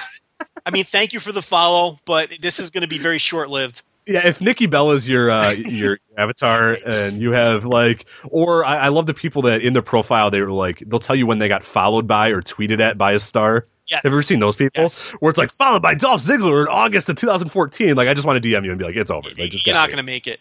You're gonna hate us. You're gonna hate us. As soon as we make fun of you for seeking autographs, you're out. If you're a Lucha Underground fan, you're not gonna last very long. Yeah, or if your avatar is like a picture of you at a convention, like hugging Bray Wyatt or something like that, or like with your arm around like Zack Ryder or something, it's over. You're done. Like you're not gonna like us. You're just not gonna like us. We're not your type. It really isn't you. It's us. I mean, honestly, you're just not gonna like us. But yeah, so that's like you're getting into a different area of wrestling Twitter. Like, we don't go to your part of wrestling Twitter. Don't come to ours. It's best that we just don't they're interact. Welcome to come to ours. I'm just saying they're not going to last. They're gonna hate it. So it's probably better. Move on. Apollo Crews defeating Sheamus. What'd you think of this guy? Our old boy Uwa Nation. His big moment. He finally defeated Sheamus. I thought his moonsault off the apron looked fantastic. And, I think that he shouldn't have won with like a schoolboy. That was kind of stupid. Crucifix, yeah. It's like if he's going to beat Sheamus, and if there's any value in beating Sheamus, just have him beat him. It's Sheamus. Who cares? Then fucking beat Sheamus, because the thing about it right now is you're not doing anything with Sheamus. So what you can hit the reset button on fucking Sheamus and his goofy haircut anytime you want. You know what I mean? You're not killing Sheamus by losing to this guy clean. Because you can take Sheamus off of Raw for a week, or you can draft him to SmackDown, and if you want to push him to the fucking moon again, you can do that. And everyone will buy into it. As much as you could ever buy into a Sheamus push. You know what I mean, Rich? So why can't he just beat this guy? Very silly. Yeah, I'll never get that. They're very weird about that. And especially, we talk about a Cruz, and he's a guy who's just suffering so much because they just won't develop a character. What's this guy's motivation? What's his character? Why is he here? What does he want to do? We don't know anything. He smiles and he wins by banana peel win. Like, that's terrible. Don't do that. It's not going to work. I can tell you right now, it's not going to work. No, and it's not working. Nobody cares about him. Why would you care about? Why? Again, WWE Universe fan, get in their eyes. Why would you care about this guy? What does this guy do for you? Other than he smiles. That's it. He's the guy who smiles a lot. That's it. Which is great, and he's got a certain charisma to him if you would push him in the right fashion. I get that they're not fully confident in his ring work, but again, that's on you. Why'd you call him up? You know what I mean? Why'd you call him up then? I'll tell you why you called him up. Because they call up all of the mid-level NXT guys who aren't necessarily ready yet, like Apollo Crews and Baron Corbin, because you can't call up Finn Balor and Samoa Joe and Nakamura because you have to fill the 8,000-seat buildings that they're touring in. Right, they're not going to Largo with No Way Jose and Dash they'll go to Largo with those people, but you can't go on, like, NXT's coming back to Houston in July. Remember, I went in September, I guess it was. Yeah, I guess the traveling shows. Yeah, those are going to be dead. Yeah, you can't. So that's why they call up the mid-level people, because they got to keep the stars in NXT so that Paul's little vanity promotion can draw on the road. And that's the conundrum that they've put themselves in. Yeah, they're doing a Louisville, like Indianapolis run, I think, in the August or something like that, a little Midwest run as well. So yeah, you can't. See, in the old days, the top guys would get called up. You know, like Big E would get called up after his title run. Neville would get called up after his title run. You know what I mean? Now, because they need these guys to draw on the road, they don't call up the top guys. They call up the middle guys. And oftentimes, in the case of Cruz and Baron Corbin and whatnot, the middle guys just aren't ready. And it turns out to be a mistake and potentially detrimental to their careers. All right, now we'll move on to the next match, one that I think we're going to differ on here. AJ Styles defeating John Cena. You said you did not like this match. Well, or you were meh on it. Meh. Yeah. That was my exact quote. Yes, meh, as you're pulling up the tweets. Look, it was a good match. I'm not saying it wasn't a good match. It was certainly underwhelming to me, and I thought it was very, very sloppy. There are times when John Cena is a great pro wrestler, and there are times when John Cena is a lousy pro wrestler. And this was one of those examples where John Cena was not a very good pro wrestler. And I made a tweet that this is what prevents John Cena from being an all-time top-tier elite all-timer. And people got very mad at me. But I think they misconstrued my point. I wasn't saying he's not like a great pro wrestler or anything like that. I'm saying he's not an elite top-tier all-timer because he has too many of these spotty performances over the years that your elite top-level all-timers do not have. So that's all I meant by that. Everyone knows, who listens to the show knows I have great respect for John Cena, and we have never been Cena enough guys, ever. That's never been the MO of me or the show. But, Rich, if I throw some names at you, can you tell me with a straight face that he's as good as any of the following people? I'll go through them one by one, just off the top of my head. This is in-ring and everything all together? In-ring. In-ring, okay. Historically, Bryan Danielson. No. Mitsuharu Misawa. No. Kenta Kobashi. No. Nick Bockwinkel. I don't know if I've seen enough of okay, Bockwinkel, so I won't say. I'll pass on that Ric one. Flair. No. Toshiaki Kawada. No. I like Kawada a lot. So. Hiroshi Tanahashi. No. I mean, I could go on. That's the level I'm talking about. Your all-time greatest wrestlers of all time. Terry, is he as good as Terry Funk? Oh God, no. I mean, that's what I meant by that point. I mean, these are consensus, like, all-time top 10 wrestlers of all time. He's not on that level. That's all I'm saying. He's on the next tier. Is there anything insulting about being on the next tier? I mean, okay, now, is he better than Kurt Hennig? Yes. And Kurt Hennig's an excellent pro wrestler, but I'd put him ahead of Kurt. Would you put him ahead of Kurt Hennig? I would. Yeah, and I love Kurt Hennig. So why? He's my favorite wrestlers of all time. Yeah. But I'd put him ahead of a guy like that. You know, it's like that's like just those high level. Yeah, a lot of really good high level matches throughout his career. That's like a third or fourth level guy. Cena's probably a second or third tier all time wrestler. I can't put him on the first tier.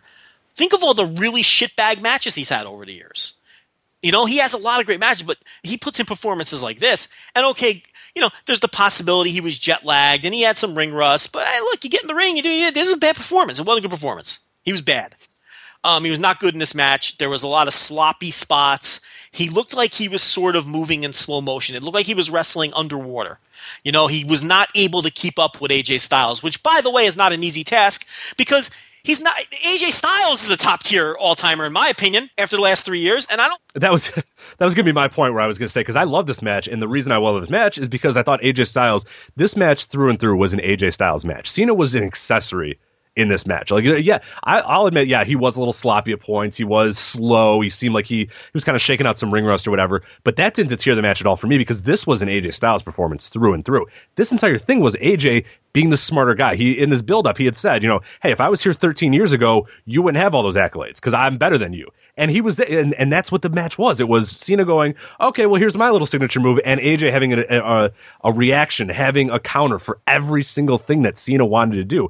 Oh, you think you're going to do this? I know what you're supposed to do. Oh, you're doing the 5-knuckle shuffle? Oh, I already scouted that. Like, that was what I loved about this match, is that it didn't matter what Cena did for me. Really, it honestly did, because it was AJ doing everything in this match. This was 100%, I thought, an AJ Styles match, working with whoever. It didn't have to. I mean, Cena was, again, I will say, I said it, you know, at the time, and I said it in my review, and I said it. Cena was an accessory in this match. which is I guess you could say it goes kind of your point, but in this, AJ was so damn good. I thought it was just awesome to see any single thing that he had, any single counter, AJ had a thing for it. AJ said, "I'm ready. I studied you. I know all your signature moves. You don't know anything of mine. You're the one who was here doing your thing while I was out doing my thing." Too early in the match. Yeah. Right. You don't know anything about me. I'm new to you. I know everything about you, though. I've watched you. I know what you do. I know your signatures. I know all that sort of stuff. I love that aspect of this match. It was AJ had scouted him and was ready, and Cena hadn't scouted him. Cena just came off the scrap heap and said, "Oh, you're you. Okay, let's go," or whatever. I love that story. So I enjoyed the match a lot. No, John Cena did not have a good performance. He was very clunky, very weird, very slow. But to me, it didn't matter because AJ was just so damn good that it didn't derail the match whatsoever, whatever Cena did. Yeah, I agree that Styles was just out of this world. And I would put him on that top. I'm fully prepared. He's there. Yeah, he's put there. Him on that top level, all-time, super elite class with all those guys I just named. And I think you would agree. I think you just did agree.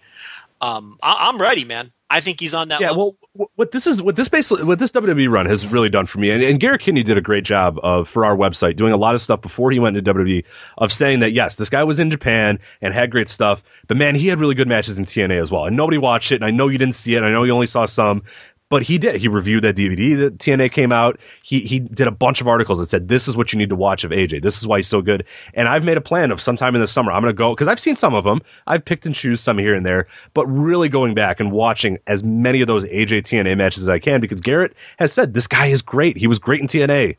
Like, you didn't see it. You didn't watch it. Nobody did. He's not blaming you. He's not getting mad at you, but he's saying, hey, look, when you're talking about all-time greats, here's another part of this guy's career that a lot of people just don't know about. And it's there, and it's great. I think one of the next great wrestling discoveries is AJ Styles' TNA work. Yeah. I really do.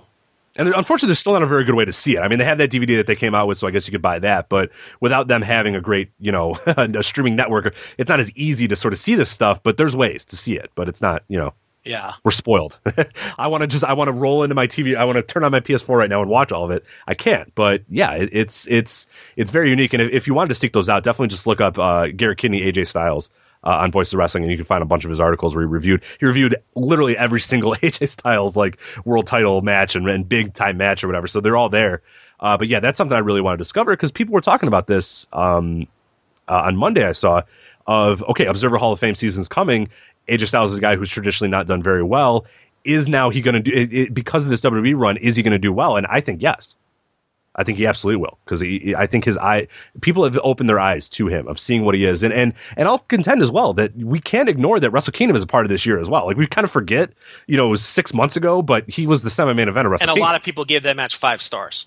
Right, like it's hard to believe. It seems like it's like 3 years ago, but yeah, that was 6 months ago that he was the semi-main of Wrestle Kingdom and arguably had the best match on that entire show. And with AJ having all of these great matches in this company, and it's like fresh in voters' eyes, I can see what you're saying. In terms of Hall of Fame vote later, he's going to get he's not going to be on the ballot again, though, right? Didn't he get below 5% again? Yeah, but if it's one of those things where everybody kind of said, I mean, it might not be. Well, yeah, did he? I got to look up what he had last year. Because he went back on, and I'm not sure if he got over 5%. He was off for 1 year because remember he got literally 0 votes. Yeah, right. Which is amazing when you think about it. He got literally 0 votes a few years ago, went off the ballot, came back on last year, and I'm not confident that he got the 5%. But I am fully confident. Oh, he did fall off. Okay, he did fall off. So he won't be on it this year, but I think he'll be on it next year. People are going to be asking. They're going to say put him back on. Or Dave might put him back on there as well. Well, Dave will do that as well. If a guy has done something in his career, and I would say having a main 6 or 7 month awesome main event run in WWE and semi-main eventing Wrestle Kingdom will probably get you back on there. If he wins Wrestler of the Year again, didn't he win it? Oh no, he didn't win it. Nakamura won it last year. Yeah. So if he wins Wrestler of the Year and has a strong full year in WWE, I think people will ask for him to be put back on. I got to be honest with you. I would be very compelled to vote for him now. And people could accuse me of recency bias, and that might have something to do with it. Oh, it absolutely does. You can accuse me all you want because it's absolutely what it is. But the fact of the matter is, and I've made this argument for other people before. I made this argument for Bryan Danielson, who it was an absolute crime that he didn't get in. And I think, and I'm on record saying, if you didn't vote for Bryan Danielson, I think you have a fucking screw loose and there's something. I don't want to knock other voters, but when you're that good of a pro wrestler, how can you not vote? Like, if someone was that good of a draw, comparable to how good these guys are as pro wrestlers, Rich, they get in with 95%. It's a fucking double standard when it comes to the drawing portion against the working portion. It's a fucking double standard, and I think it's bullshit. So I voted for Bryan Danielson. I thought it was the biggest no-brainer on the ballot. I'm pretty sure I'd vote for AJ Styles. If I think he's an elite, top-tier, all-time worker, how can you not vote for him?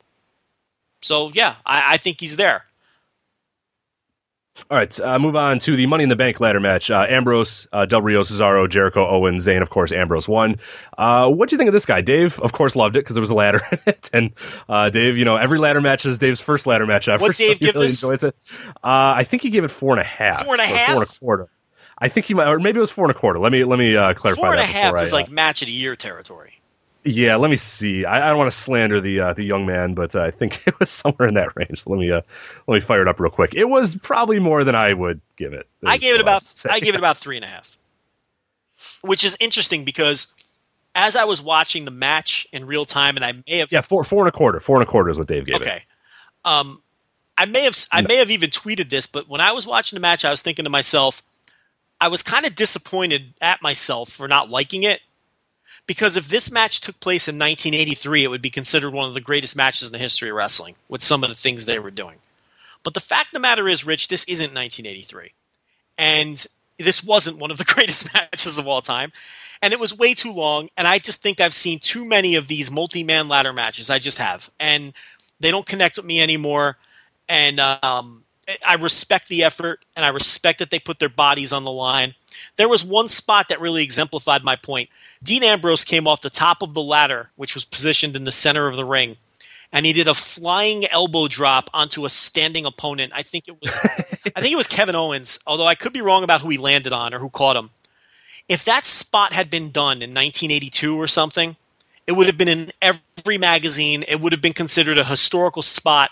And we'd all be talking about Dean Ambrose's suicidal elbow drop off the top of the ladder to Kevin Owens, and how wrestling is getting too unsafe, and and it would be held in the same reverence as the Jimmy Snuka dive on Superfly splash off the cage, which happens maybe on every indie show.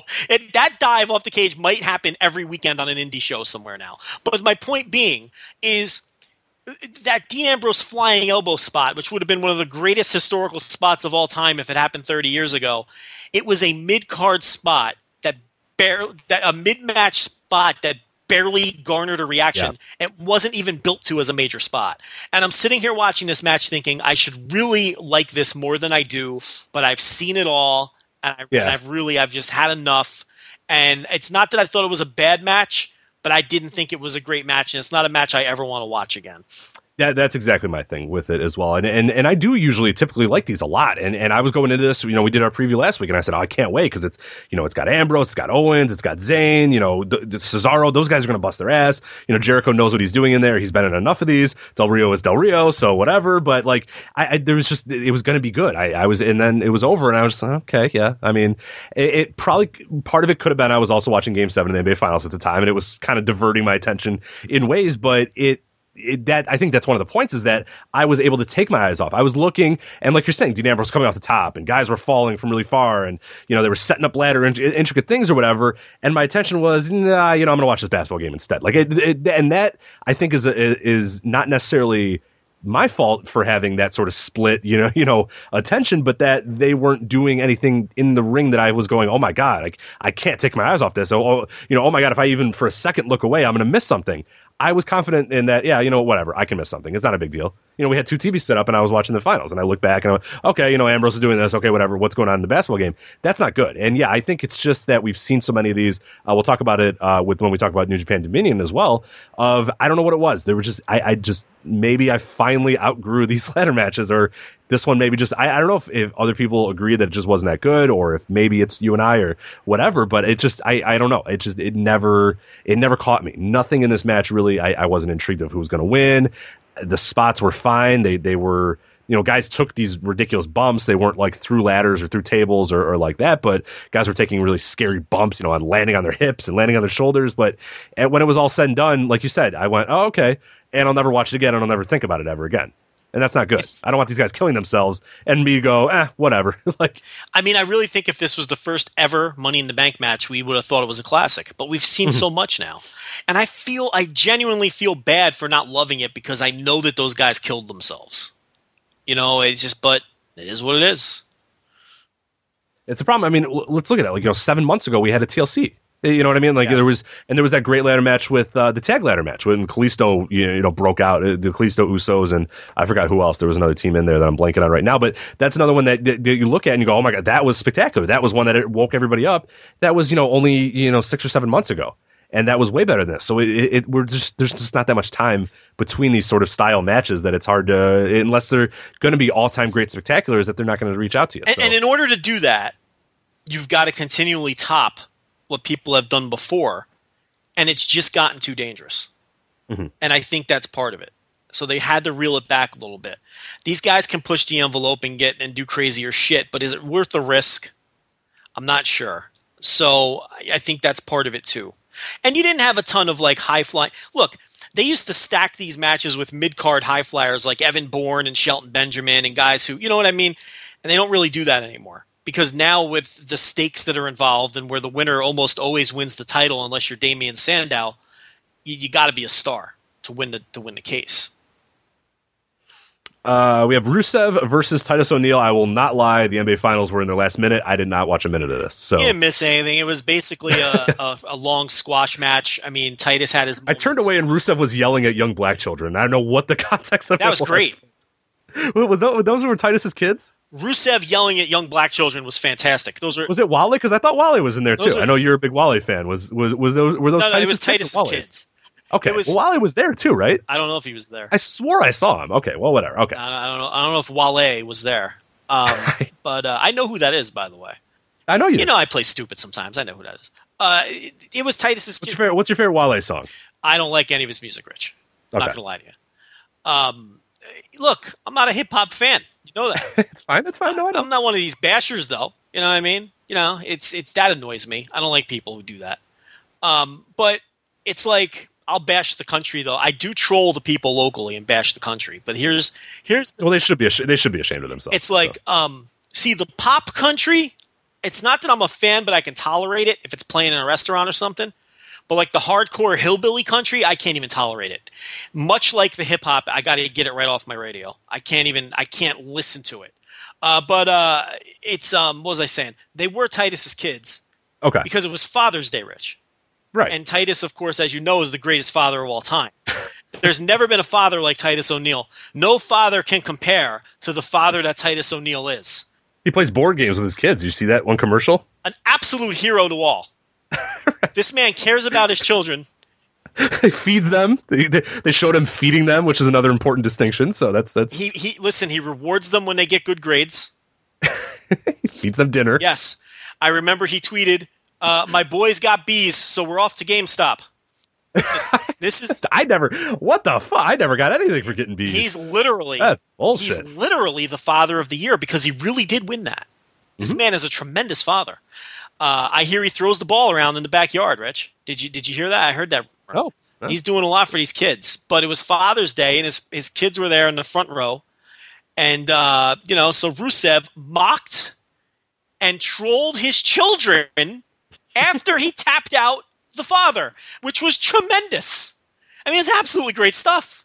I mean, he's mocking the kids and making fun of their father right in front of them. This was like a literal, like, my dad could beat up your dad moment, and it really happened. I don't think Rusev has any kids. But yes, so he was mocking young black children, and it was fabulous. It was just a great moment. All right, and then, of course, the main event, Seth Rollins, Roman Reigns. We kind of talked about that a little bit, but do you have anything else to add about the match? Yeah, I thought Seth Rollins worked circles around him and worked really hard and was a guy who seemed to be out to prove that he was healthy and could go out there and perform. And once again, Roman just wasn't the alpha in the match, and that really bothers me. And I really think what a heel turn can really do for him, a point that I forgot to make because I was rambling like a maniac. But what I think a heel turn can really do for him is you have to work as the alpha as a heel. You know what I mean? You really don't have a choice. If he goes on the road and works all these house show matches as the heel, because you're going to be controlling 80% of the match, I really think that'll help get that out of him. And that's what we're not getting out of Roman Reigns. He's just this charismaless, dry, boring void when he's in the ring, who doesn't really show much personality at all. And really doesn't have any swagger. And, that's very important. And I think a heel turn would help him in that regard. I thought his performance was very forgettable in this match. I thought Rollins worked hard enough. I thought it was a good match, not a great match, not even close to a great match. I don't know what people are talking about calling this a great match. I didn't see this as a great match at all. Maybe you disagree. But yeah. No, I thought it was fine. That's about it. I mean, it was kind of boring. I don't know. Yeah, it never really hooked, wasn't it? Yeah, it was very plotting, and I think that was the word that I used. That's the word a lot of people use. It was plotting. Yeah, it's just a good word. Like, people just couldn't really put their finger on it, but it was like, yeah, this should be in a higher gear, but it's really just not. And then it was kind of just over. And then Seth won clean, and it was like the people I was watching with, we all just kind of looked at each other and went, oh, okay, like Seth Rollins is the champion then, I guess. And then, of course, Dean Ambrose cashes in, all that sort of stuff. But the match itself, if you cut that off, if Ambrose did cash in, like, we all just kind of looked at each other and were like, oh, okay. And especially with the time the show was running really late. I think this match didn't start until after 10 p.m. for us in the Central Time Zone. So it was like, all right, guys, like, are you in a rush or what's going on? Like, and they just kind of worked a normal, 15-minute match. But yeah, I think plotting is the best word to say. It's just at no point did it have really energy. I mean, this is supposed to be a big feud of Roman Reigns and versus the champion versus the guy that broke up the Shield, and it was just kind of there. It just never really did anything. So yeah, I like Seth, getting screwed out of the title again. But again, why isn't he the babyface in this scenario? I mean, we know why he's not, because it was the Reigns train. You can't bring back Rollins as a babyface because he's going to outshine Reigns. But now that they've set the scene and they've set this up where Rollins has kind of been, one time he had his title taken from him due to injury, and the second time Dean Ambrose screwed him over for the title, which was comeuppance for the way Rollins won it to begin with, which we've come full circle. But you can really turn this in sort of a really good babyface story now with Rollins. And I really think fans, we talked about them missing 2 windows with Dean Ambrose. Don't you think this is sort of the end of a window with Rollins that they really need to take advantage of right now? And they have a great opportunity to do so now that Reigns got popped? Yeah, and why is he a heel? Like, yeah, make him a babyface. I mean, they probably already ruined that a little bit, but I think you can still do something with it. I think we're at, people still want to cheer him. People still like the guy. People generally like the guy. So yeah, you have something there. I think the window's about to be slammed shut if they don't hurry up, but I think the window's still open to make this guy a mega babyface. And maybe they'll sit in the room on Monday and rip up the script and say, fuck it, Roman's gone, let's just go with this guy, because we've got a chance here. He came back, with that mega pop. I mean, you should have rode that wave, but it was the Reigns train, man. You can't get in the way of the Reigns train, Rich. But now maybe they can do it. But they'll probably fuck that up too, because now they're going with Ambrose, and the timing's all wrong for Ambrose. I don't think Ambrose is going to catch on. I think the timing's all wrong. He looked like too much of a geek for too long. And and Raw didn't help either. He was already back to the normal. Like, instead of him being like, all right, let's just kind of wash a little bit out of the way. Let's have him just be, he can be Dean Ambrose, but he can be a little bit more serious, a little more grounded or whatever. Instead, he forgot his title in his car, and he's a goofball. He's a rodeo clown again. His shoelaces were tied together. And, oh my God. Oh, where's the title? Like, already within 4 minutes of him being a champion on Raw, he was already an idiot. And it's like, God damn it. Once again the rodeo clown. Nobody wants a rodeo clown. Who's going to root for that? Nobody roots for the clown. He should be a little sleazy. He should be a little creepy, and he should be the smartest guy in the room. I want Onita. I want him just smoking. Just smoke a lot. Like, be sleazy, kind of look dirty, and then smoke. And then that's fine. You can be cool collected. When he was in the Shield, he was sleazy, he was real creepy, and he was the smartest guy in the room. That will get over.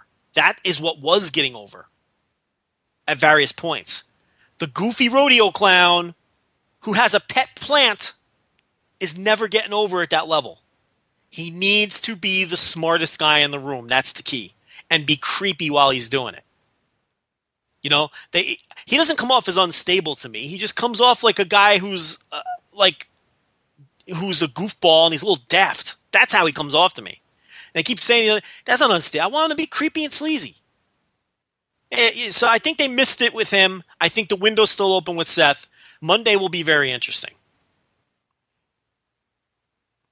All right, that's it for Money in the Bank. Let's move to New Japan. Talk about the Dominion 619 show. Let's jump to the main event, or the kind of the important matches, and then we'll kind of go to the lesser ones, because it would be very... I don't want to talk about the Bullet Club versus the Hunter Club right now. We can wait a little bit on that, because I do want to talk about the main event and a few of the top two matches. But, of course, Okada defeating Naito to win back the IWGP Heavyweight Championship, his fourth reign with the title. This was a point of much contention, surprise, surprise, from a lot of people, a lot of fans, a lot of wrestling Twitter. What was your reaction, when Okada won and he started his reign and Naito lost? Because that was something we were kind of conflicted on last week when we previewed it. It's like, it's a little too soon for Naito, we thought, but you can't have Okada just lose all the time either. What was your thoughts going in or coming out of Dominion, rather? Well, it's like I said last week. I really think I would have been okay with either finish, but I really think an Okada loss would have damaged Okada more than a Naito loss damages Naito. I don't think this loss damages Naito at all. Not a single bit. I think he comes out of this match exactly the same as he came in. And I think if Okada would have lost, it wouldn't have ruined Okada or destroyed his drawing power or made him a lesser star, but I think they would have had some work to do to make him look legitimate again, because he would have lost the 2 matches in a row and everything else. And then I think it would have been a no-brainer that he would have to win, not only win G1, but I would think he would have to dominate G1. I don't think he could win G1 with 3 losses, not coming off the 2 losses. But that's neither here nor there now, because he ended up winning the match, which I thought was the right call. It doesn't hurt Naito at all. A lot of times these first-time reigns are relatively short. A lot of times they lose in their first defense. And I think someone on our board made such an excellent point. It was Shining Wiz. Are you familiar with this Shining Wiz? Yep, of course. Of course. He made the great point that a lot of times, we want these super long title reigns and everything. And the longest, the most consecutive defenses, of course, was Tanahashi. I think it was something like 11 defenses is the all-time record. And a lot of these defenses, if you look historically, a lot of these IWGP title runs are not that long. A lot of them are less than 100 days. A good percentage of them are less than 200 days. Most of them are 2 or 3 defenses tops. And the reason being, the story in New Japan is that it's really fucking hard to keep this title. You got to get out of the Western mindset. It's sort of it's a different mindset there. The mindset is all of these challenges are super physically exertive, incredibly hard things to get through. That's sort of the mindset in New Japan.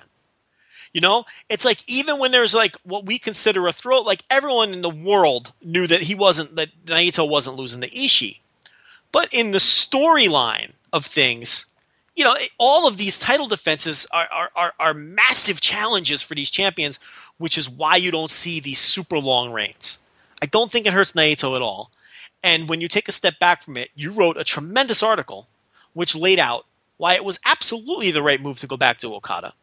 And the story of the match was laid out perfectly, where Okada finally goaded this man into facing him fair and square, with no one at ringside. And you tell it, because you wrote the story. Yeah. Real quickly before I do that, I wanted to. I was looking at the reigns. You had mentioned, IWGP, heavyweight championship reigns, and how many guys don't have really long reigns. 15 guys have reigns where they had no successful defenses. 0 defenses. And then there's an additional 1, 2, 3, 4, 5, 6, 7, 8, 9, 10, 11, 12, 13, 14, 15, 16, 17 guys that only had 1 successful defense. And these are heavy hitters, too. These are some big names.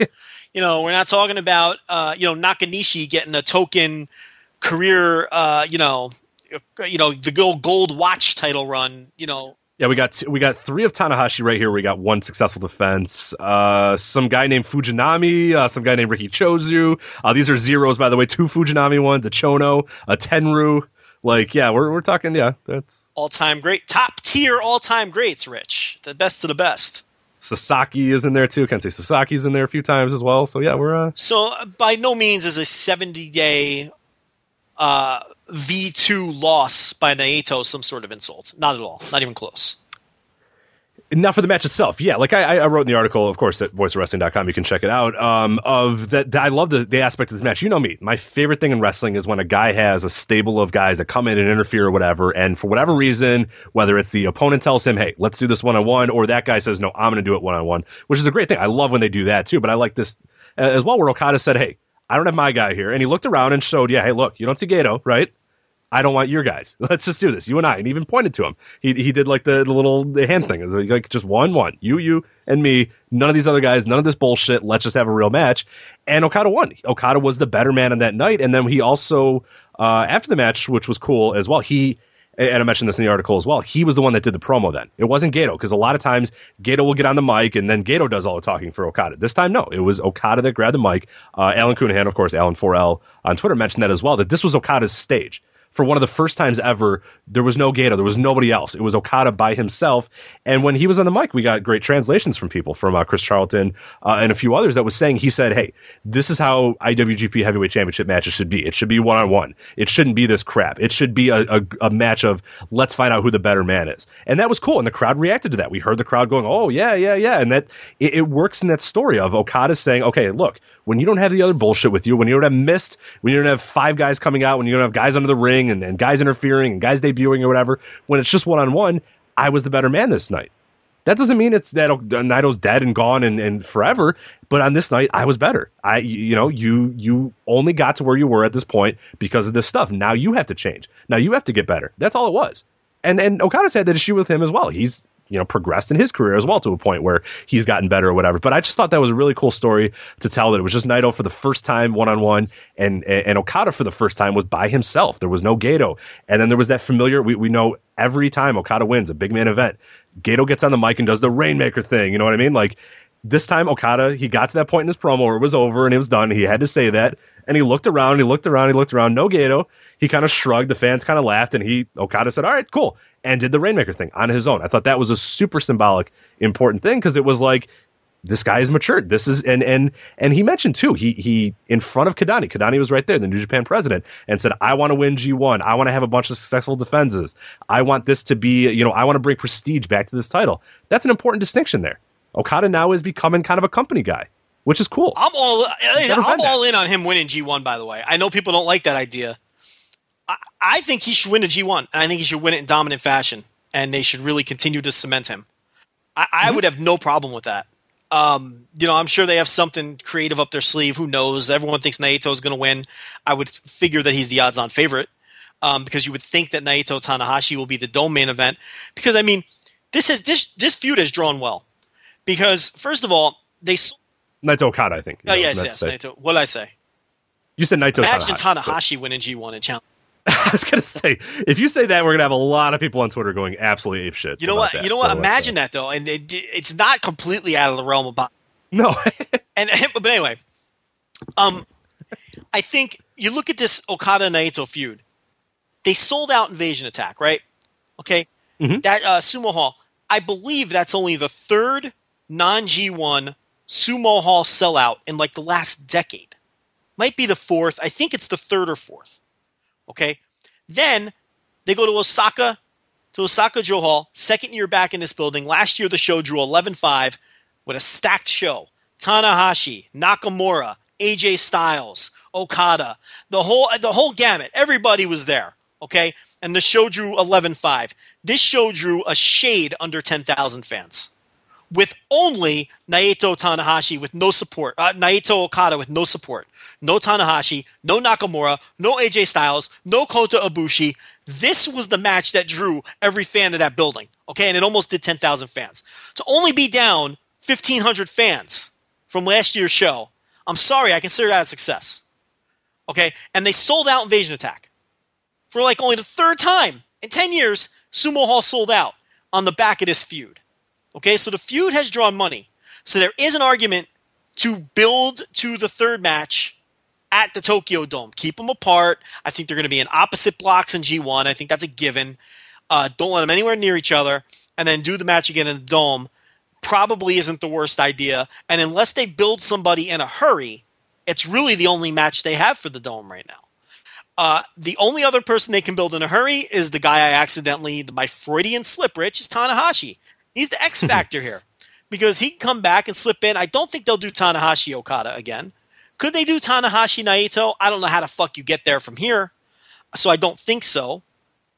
And I think the only other guy, the guy that they very, very, very clearly are giving the slow build to the top right now is Katsuyori Shibata. I think you're going, and we'll talk about him in a little bit. I don't think it'll be this year. I think it might be next year. It'll definitely be by 2018. You're going to see Shibata finally in the main event mix. I think that they're finally seriously getting behind him because they've finally given his character some depth. Before, he was just a guy that went in there and beat the shit out of people, and it was great and it was awesome, but there was no depth to his character at all. Now with this, should we move? Are we done with the other map? Maybe we could even move right in. Yeah, I guess we can go there. I was going to say a scenario real quickly because I mentioned it, I was talking to people on Twitter and they were going, "Oh my god, if Okada wins G1, roll my eyes." Da, da, da. And I said, "Well, let's think about it. If he wins." One of the complaints people make all the time is whoever wins the G1, oh, it's so predictable now because now they're going to just face at Wrestle Kingdom and we know who's going to... It would be kind of fun that if Okada won, then anybody can really face him. Then, you have an open season then. If Naito wins the G1, then it's okay. Then for the next 5 months or whatever, the next, or however many months, Naito's going to, whoever he lost to Goto, now he's got to face Goto for defense of the briefcase. But damn well he's not losing any of those and it's going to be Naito Okada. If you have Okada win, now it gets a little fun there in that fall. Now it's all right, someone's got to step up. Someone's got to get to that point. I like that story a little bit. I know people would go absolutely apeshit because, oh my God, Okada wins. Which I think you brought up a good point that if you're already upset by Okada winning a lot, you might as well just stop watching New Japan for the next decade or so. Because that's kind of the guy. He's 28. He's not going anywhere. He's that. You might want to just really just start watching All Japan or something because it's probably not going to go away. 28 years old, proven draw. Sorry, they're not going to not the push guy that they're behind 100%. I mean, he's not going anywhere. The tall, good-looking 28-year-old guy that they've obviously put a bunch of stock into. They're going to just say, you know what, or it's getting a little old here, buddy. Sorry. Yeah, I mean, how about you go to the mid card? You're almost 30. Let's slow it down here. Let's get you on the 8. You're done with. I mean, he hasn't even reached. Jesus! Now he doesn't go out there every month and have great matches. I mean, why would you might want to just stop? Why would you not want this guy put? I mean, but there's a lot of fans turning on him. Western fans turning on this guy. And, it's just the Cena syndrome. They're getting sick of him. So, but yeah, so it's I forgot. Oh, and real briefly too, another thing that people were bringing up as well is that people were saying, oh, Okada being the company man, because I wrote the article about, of course, in front of Kadani, he's saying, I will bring prestige back to this title and that sort of stuff. And people are saying, oh, that, Naito is very anti-establishment, and people like that, and people like that Okada, or people won't like that Okada's with the establishment or whatever.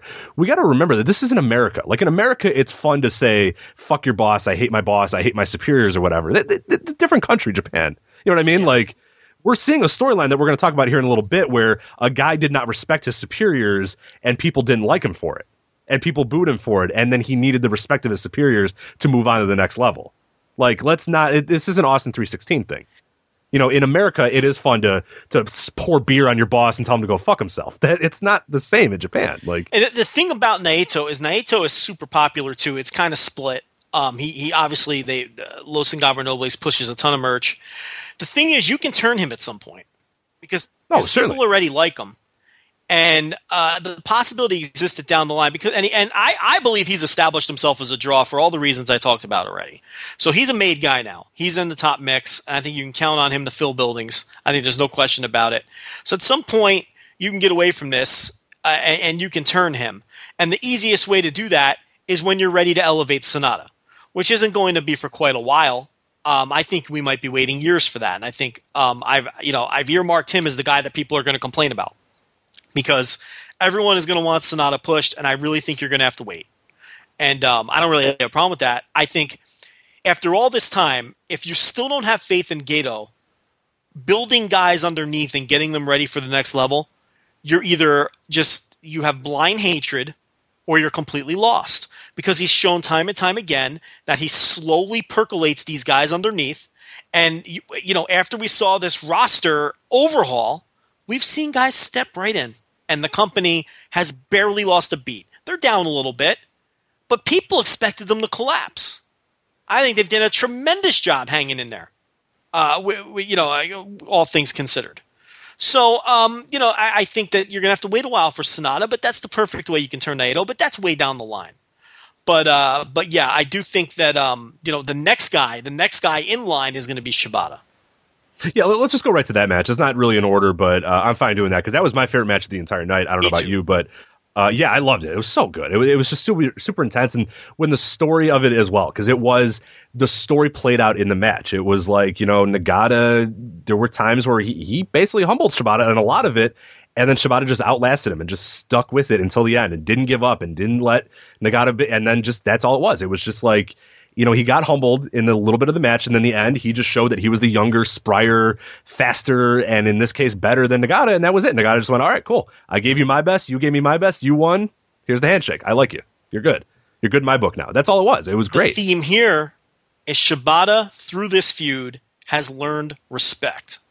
Yeah. And in turn, I think the fans now view him on a different sort of level because he's at the beginning of this feud, he was very disrespectful to all these older guys, and he had all these tough matches with them. He was humbled when he lost his title, and now he respects these guys, and he now has Yuji Nagata's stamp of approval as the next, flag bearer and torch carrier of strong style. And I do believe that this feud is the kickoff to the true Shibata push because now he has some layers. Now there's some depth to his character. He was humbled, and now he is he's the new representative of strong style. He's under contract, so they don't have to worry about that anymore. All that bitterness is gone, and I think we're going to see the rise of Shibata now, finally. Whereas before, it was never going to happen until they signed him to a contract and sort of went through this process. And now that they've done that, I think this is the guy to keep your eye on. He's clearly a guy they're going to push big moving forward, and I think he has the potential to be one of the top a drawing star and a top star in this company. I think he's such a good throwback too, as well. I mean, you can trace so much of your history if you want through him, and I think that's going to be the way that they'll maybe do it, is because he looks like those old. He doesn't look like Okada looks like a flashy modern New Japan. Yes. You know what I mean, like that sort of entertainment style New Japan. But you got this guy who just looks like he's right out of the mid '80s. Yeah. You know what I mean? Like he looks like he's got the black trunks, he's got the very serious, sort of stoic tone to him. Like you can just trace so much of it back to him if you want, and you can give him a second. Like maybe one of these older guys, he retires from the ring. Maybe it's somebody like by the time Shibata's ready to go, you got Nagata who's his second or whatever, and that can be a tie into the history. Like you can do a lot with Shibata as that kind of guy, as like the torchbearer for the old strong style, like you're saying. Whereas, Okada's your entertainment guy. He's your modern, 20th century or 21st century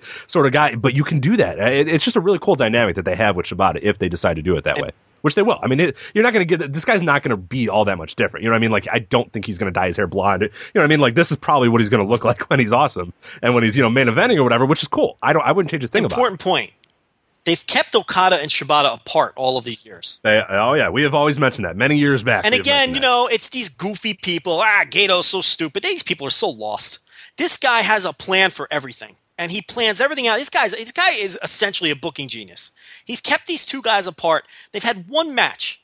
They had a match in the 2013 G1 that nobody remembers. They've been kept apart. They didn't do a program against each other, and thank God they didn't. It would have been so stupid, in hindsight, to rush Shibata into some goofy title match on some Dantaku show or something, in 2013 or 2012 or 2014 or whatever, and then you burn the match, okay? Now they've kept these guys apart. You're saving the match. Again, I wouldn't be shocked if they're on opposite sides of the G1 bracket either, because they've kept these guys apart. If they're in the same bracket, I bet you they tease something for the near future, okay? Because this is a money match in the future, Okada and Shibata. They kept them apart. I believe that was mostly by design, very much intentional, and now you've got this big match saved. This is why, look, we all get frustrated with the conservative New Japan booking, but what do I always say is the flip side of the conservative booking? Yes, things will get stale sometimes, but you save your big matches. You don't burn through everything in a year. And here's a perfect example of an enormous match. If they would have burned through this match in 2012 or 2013, when they didn't need it, Rich, they had 5 competent draws back then. You didn't need to waste a Shibata push when you had Nakamura, Tanahashi, AJ Styles, Kota Ibushi, Kazuchika Okada, Minoru Suzuki, and everybody else that was in the company at that time. You didn't need to waste Shibata's push then. Now, when their backs are against the wall and a bunch of guys leave the company, now you push a Shibata, and it means something when you need to push him. And you've saved his big IWGP Heavyweight title challenge for when you need it. Brilliant. Brilliant. This is the flip side of the conservative booking, which listen, the backside of 2015, Rich, it was boring, right? Because they kept doing rematches. But the flip side of that is you save your big matches for later. And this is one of them. Mm-hmm. So that, to me, that's very smart. And it's very clear that this is the next guy to get elevated. Yeah.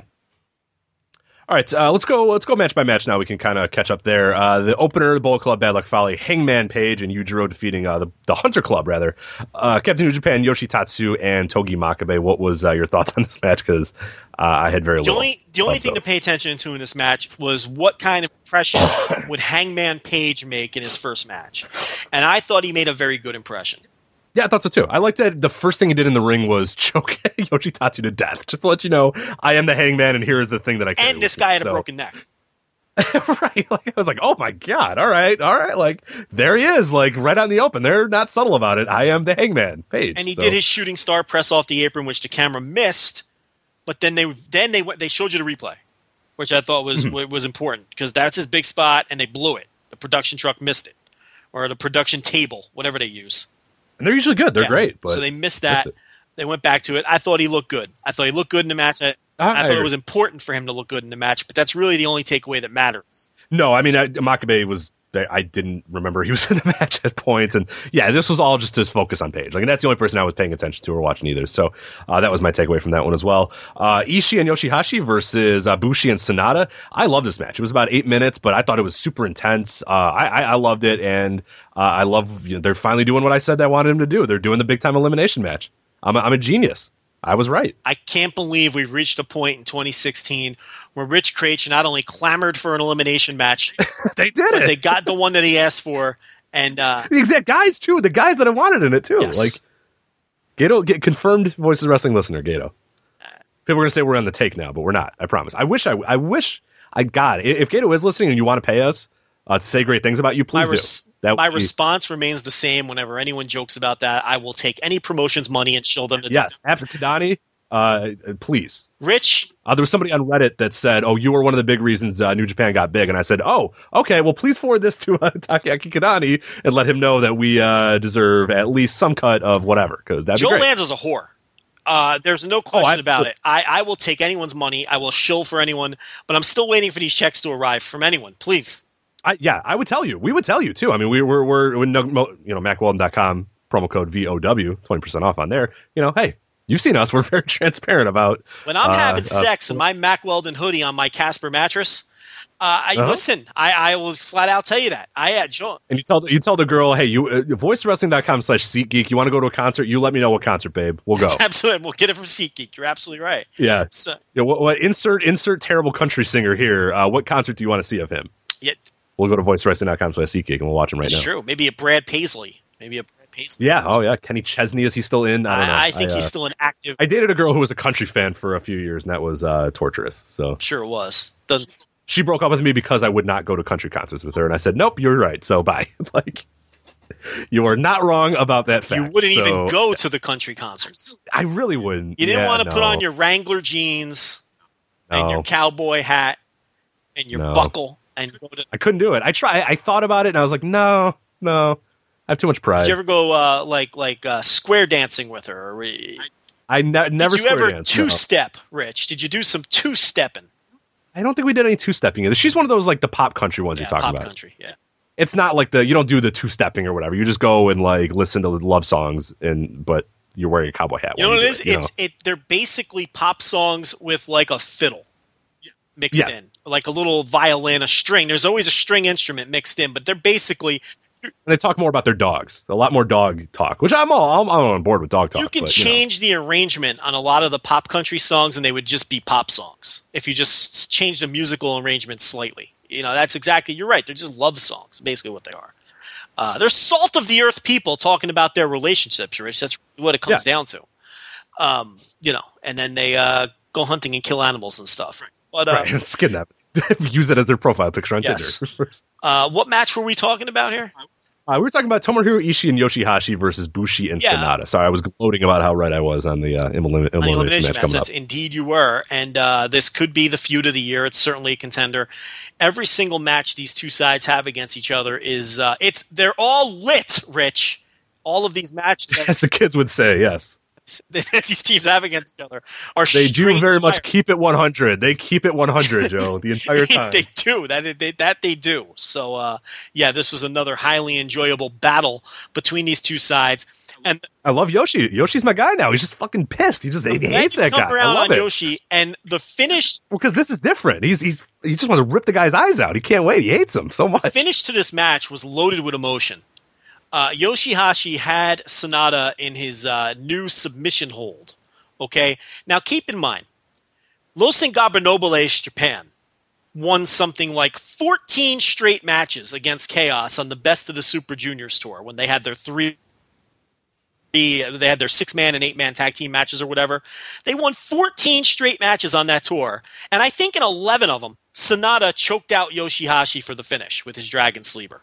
Yoshihashi finally had an opportunity to finish off Sonata, and he's got him in the center of the ring. Sonata's got nowhere to go. Yoshi wants to win so badly, and that little motherfucker Bushi comes sliding in the ring and starts putting the boots to our man Yoshihashi.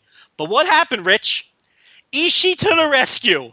He puts the chokehold on Bushi. He locks it in like Taz in 1996 in the center of the ECW arena, and Yoshihashi gets his tap-out victory. God damn it, Rich. I stood up. I clapped my hand. I was so pumped up. I'm pumping my fist. I love the wrestling, Rich. And I love the New Japan. And I love shit like this. That was so emotional, and it had me fired up. It had me fired up for Yoshihashi. Well, because Ishii is just like, I got to do everything in my world to let this little guy get his moment. Like, he needs this moment. He needs it so bad, or he's going to be just such a little pouty pants the rest of the day. So I got to do whatever I can to make sure that he can keep this hold in, and that he can get that win. Yeah, it was so good in his finish, the timing of everything. And then Ishii just coming out of nowhere and slapping that choke on. And then Bushi's mannerisms as he's caught in the choke. And then Sonata tapping out. And the look on Yoshihashi's face, you just had to feel good for the guy. This is great pro wrestling, Rich. This is great pro wrestling. That finish was great pro wrestling. I loved it. And I can't wait to see this Yoshihashi-Sonata singles match when they have it. I cannot wait.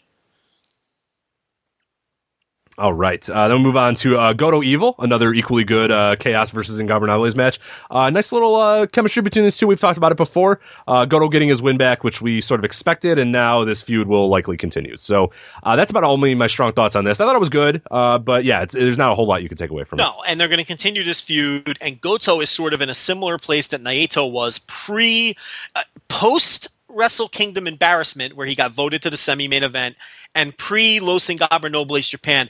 Remember when he was kind of just a guy on the card, and he really wasn't doing much of anything of importance, and it didn't matter if he won or lost? It's kind of where Goto is. It doesn't really matter if Goto wins or loses right now, because they're really not doing anything of importance with him. He's just a Chaos guy, which makes this feud with Watanabe, or Evil rather, which makes the perfect feud for Evil.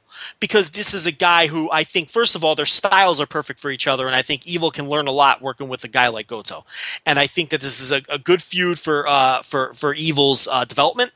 And I think that it's good because Goto can lose matches to this guy, and it doesn't really mean anything. It's okay. So they could have a good back-and-forth feud like they're having, and I think it's good for Evil's development. All right, then we had the 4-way tag team elimination match for the junior tag team titles. The Young Bucks winning the titles. Once again, defeating, of course, Matt Sydal and Ricochet, the champions. Red Dragon and Roppongi Vice. Of course, Red Dragon was protected yet again by doing an over-the-top rope elimination, and they weren't pinned. But what did you think of this match? I just kind of, I don't know. This was my least favorite. I hated of all this the match. junior tags. I didn't like it. I like all these guys. I love everybody in the match, and I hated it. There's no excuse. There's no excuse for this match not being great. But we're all tired of it. And I really think it was flat anyway. If you're going to do these 3 and 4 ways with these teams, I just want them to go balls to the wall and throw psychology out the window and have a fucking spot fest. You got a bunch of great spot wrestlers in there. Go out there and have a spot fest. Especially when it's a wacky elimination match like this. Don't grind things to a halt and slow it down. It's just so lethargic to start off with. And then it never really won me back. And this was my least favorite of the 3 and 4 ways. I've had it with them. You know they're not done with them, unfortunately. I think it's time for the Bucks to go bye-bye. I've had enough of the Bucks in this company. Yeah, I'm kind of over them. Yeah, I don't know. I reached that point a few months ago, and it was especially when they won. I was just thinking, ugh. I think their best role in this company now is as Omega's lackeys. I think they're great in that role. I don't really care about their matches anymore, and it's time for them to go to Full Sail and feud with New Day. It might have been that they weren't in the Super Juniors, that it was sort of like, It was like oddly, it was very refreshing. God, was that it was such an improvement. Yeah, you're like, oh, maybe we don't need them anymore. Like, they're going to be great whenever they do go to NXT or WWE or whatever. It's going to be fantastic, but it might be. It'll be the reset button for them, and it'll freshen them up, and it's a new place. I've had it with them in this company. I don't mind watching them in Ring of Honor or wherever else, PWG. I've had it with them in this company. I've just had it. I'm tired of it. And this match did nothing for me. All right, move on to Kushida defeating. We were right. Defeating Will Ospreay for the Junior Heavyweight Championship again. Yeah, another Voices Wrestling was right thing here. And the match, I thought the most interesting part about it was this was a Kushida dominance, really. I mean, he pretty much had Will Ospreay's number the entire time. Ospreay had a few little spurts here and there, but for the most part, the story was, Ospreay's good, and he's this hot shot, and he's young, and he's great, and whatever, but he's not at Kushida's level yet. Kushida's the ace of this division right now, and, Will's got to wait his turn, and that was the story, and I think they told it well. I mean, I liked their previous match a little bit better, the Invasion Attack, but this was good, but it was more of a story match, I thought. It was more of just, like I said, telling that story that Kushida's just a better guy right now, and Ospreay's got to, get smarter, get better over time. Not a great match, a little sloppy, but they told the right story, like you pretty much just described and like we talked about last week. It's a much better story with Ospreay losing again and forcing him to look. They put him over with Best as Super Juniors, which I thought was the right move. So it's not like it hurts him to lose again to Kushida. Kushida's the junior ace, and he's in the midst of. What I've been pounding home, this is going to be, when we look back, he might win the title again at some point. He might win it a couple times. This is going to be the definitive Kushida junior title run. This is it. This is the one that everyone's going to remember, and he's in the midst of that now. And, whether Ospreay's the guy to finally unseat him, you've got Will Ospreay for the better part of 2 years. There's no rush. He won Super Juniors. You put him over. The fans have accepted him as a star. So he didn't have to win here. And this is the better story where Ospreay has to try to figure out how to beat Kushida. So no problem with it from that perspective. It was not a great match. It was a little sloppy, and I don't think it was a great match by any means. All right. Briscoes versus the Guerrillas of Destiny. The Briscoes have saved us. They have won the titles. What did you make of this match, though? We were all Briscoes on this night. I could not have been any happier. Save us Briscoes was the hashtag.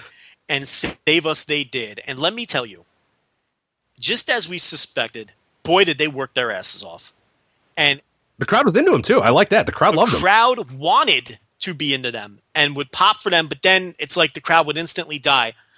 These Guerrillas of Destiny, when they came out, Rich, this was the quietest reaction I think I've ever heard on a New Japan show, like in years. For any piece of talent. Can you remember a reaction? There was like literally not a sound. They don't even bother booing these guys. I mean, it couldn't have been flatter. And I'll tell you, there's no way that the people in charge didn't notice that this team is just, this is the least over act in wrestling by a mile. Like pushed act. Like a, yeah, well, when you do like a relative, like sort of a graph of like push level to reaction level, yeah, I would say they are certainly the top. For anyone with a modicum of a push, they are the least over by far. And it's not. And nobody does anything. Like you said, they don't boo, they don't hate them, it's just like nothing. It's like little apathy, little lethargic, like it's just nothing. And for Japanese fans, that's the equivalent of go away heat, where they just give you nothing. But I was told Japanese fans are always quiet. I'm just joking. And it's terrible that people always say for some reason, but because they were like in the 80s. But right. Oh, they don't make reactions. No, they do. Shut up. Stop talking. You things tend to change over time. I know that's crazy, but so it's. Did you really choke that time, or were you? No, that was both. That was a little bit of both. It was a little. I fake choked and then I actually choked. So I mean, this team is just the opposite of over. I mean, if I would have seen this. Look, maybe Tangaloa's a nice guy, I don't know. If I'm running a wrestling promotion and I saw what I saw on this show, he's not working for me anymore. Or I offer him a spot in the dojo. I mean, the guy brings nothing to the table. Zero, Rich. I know we exaggerate sometimes. It's a radio show. We have to be entertaining. Hyperbole comes into play now and then. This guy genuinely brings nothing. What does he bring to the table?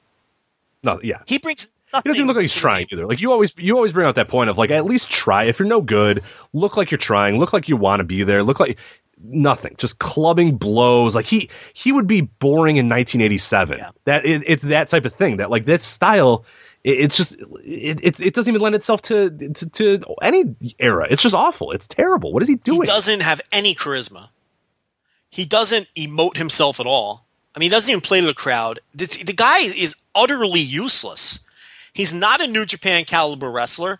He's not a Major League caliber wrestler. That's why he didn't make it in his last stop. He's not a Major League caliber wrestler. And I think he's dragging down Tama Tonga. And we may be reaching the point where it might be time to roll back on Tama Tonga too. I just don't think it worked. I think maybe, look, we say it all the time, there's certain levels, and maybe he's just a really good enhancement guy. Because I do think he's a really good enhancement guy. I bragged about his work for years as an enhancement guy. And maybe that's what he is, because he's not showing any charisma anymore either. And he used to show tons of charisma in his role. Way more charisma than was necessary for his role, to be honest, which is why I wanted the guy pushed. But his ring work has slipped. It seems like his brother has sapped all of his charisma, and I really think it's time to abort mission on these guys. Tama Tonga's been with the company a long time, and he certainly deserves a chance to do something different. The other guy does not belong in this company.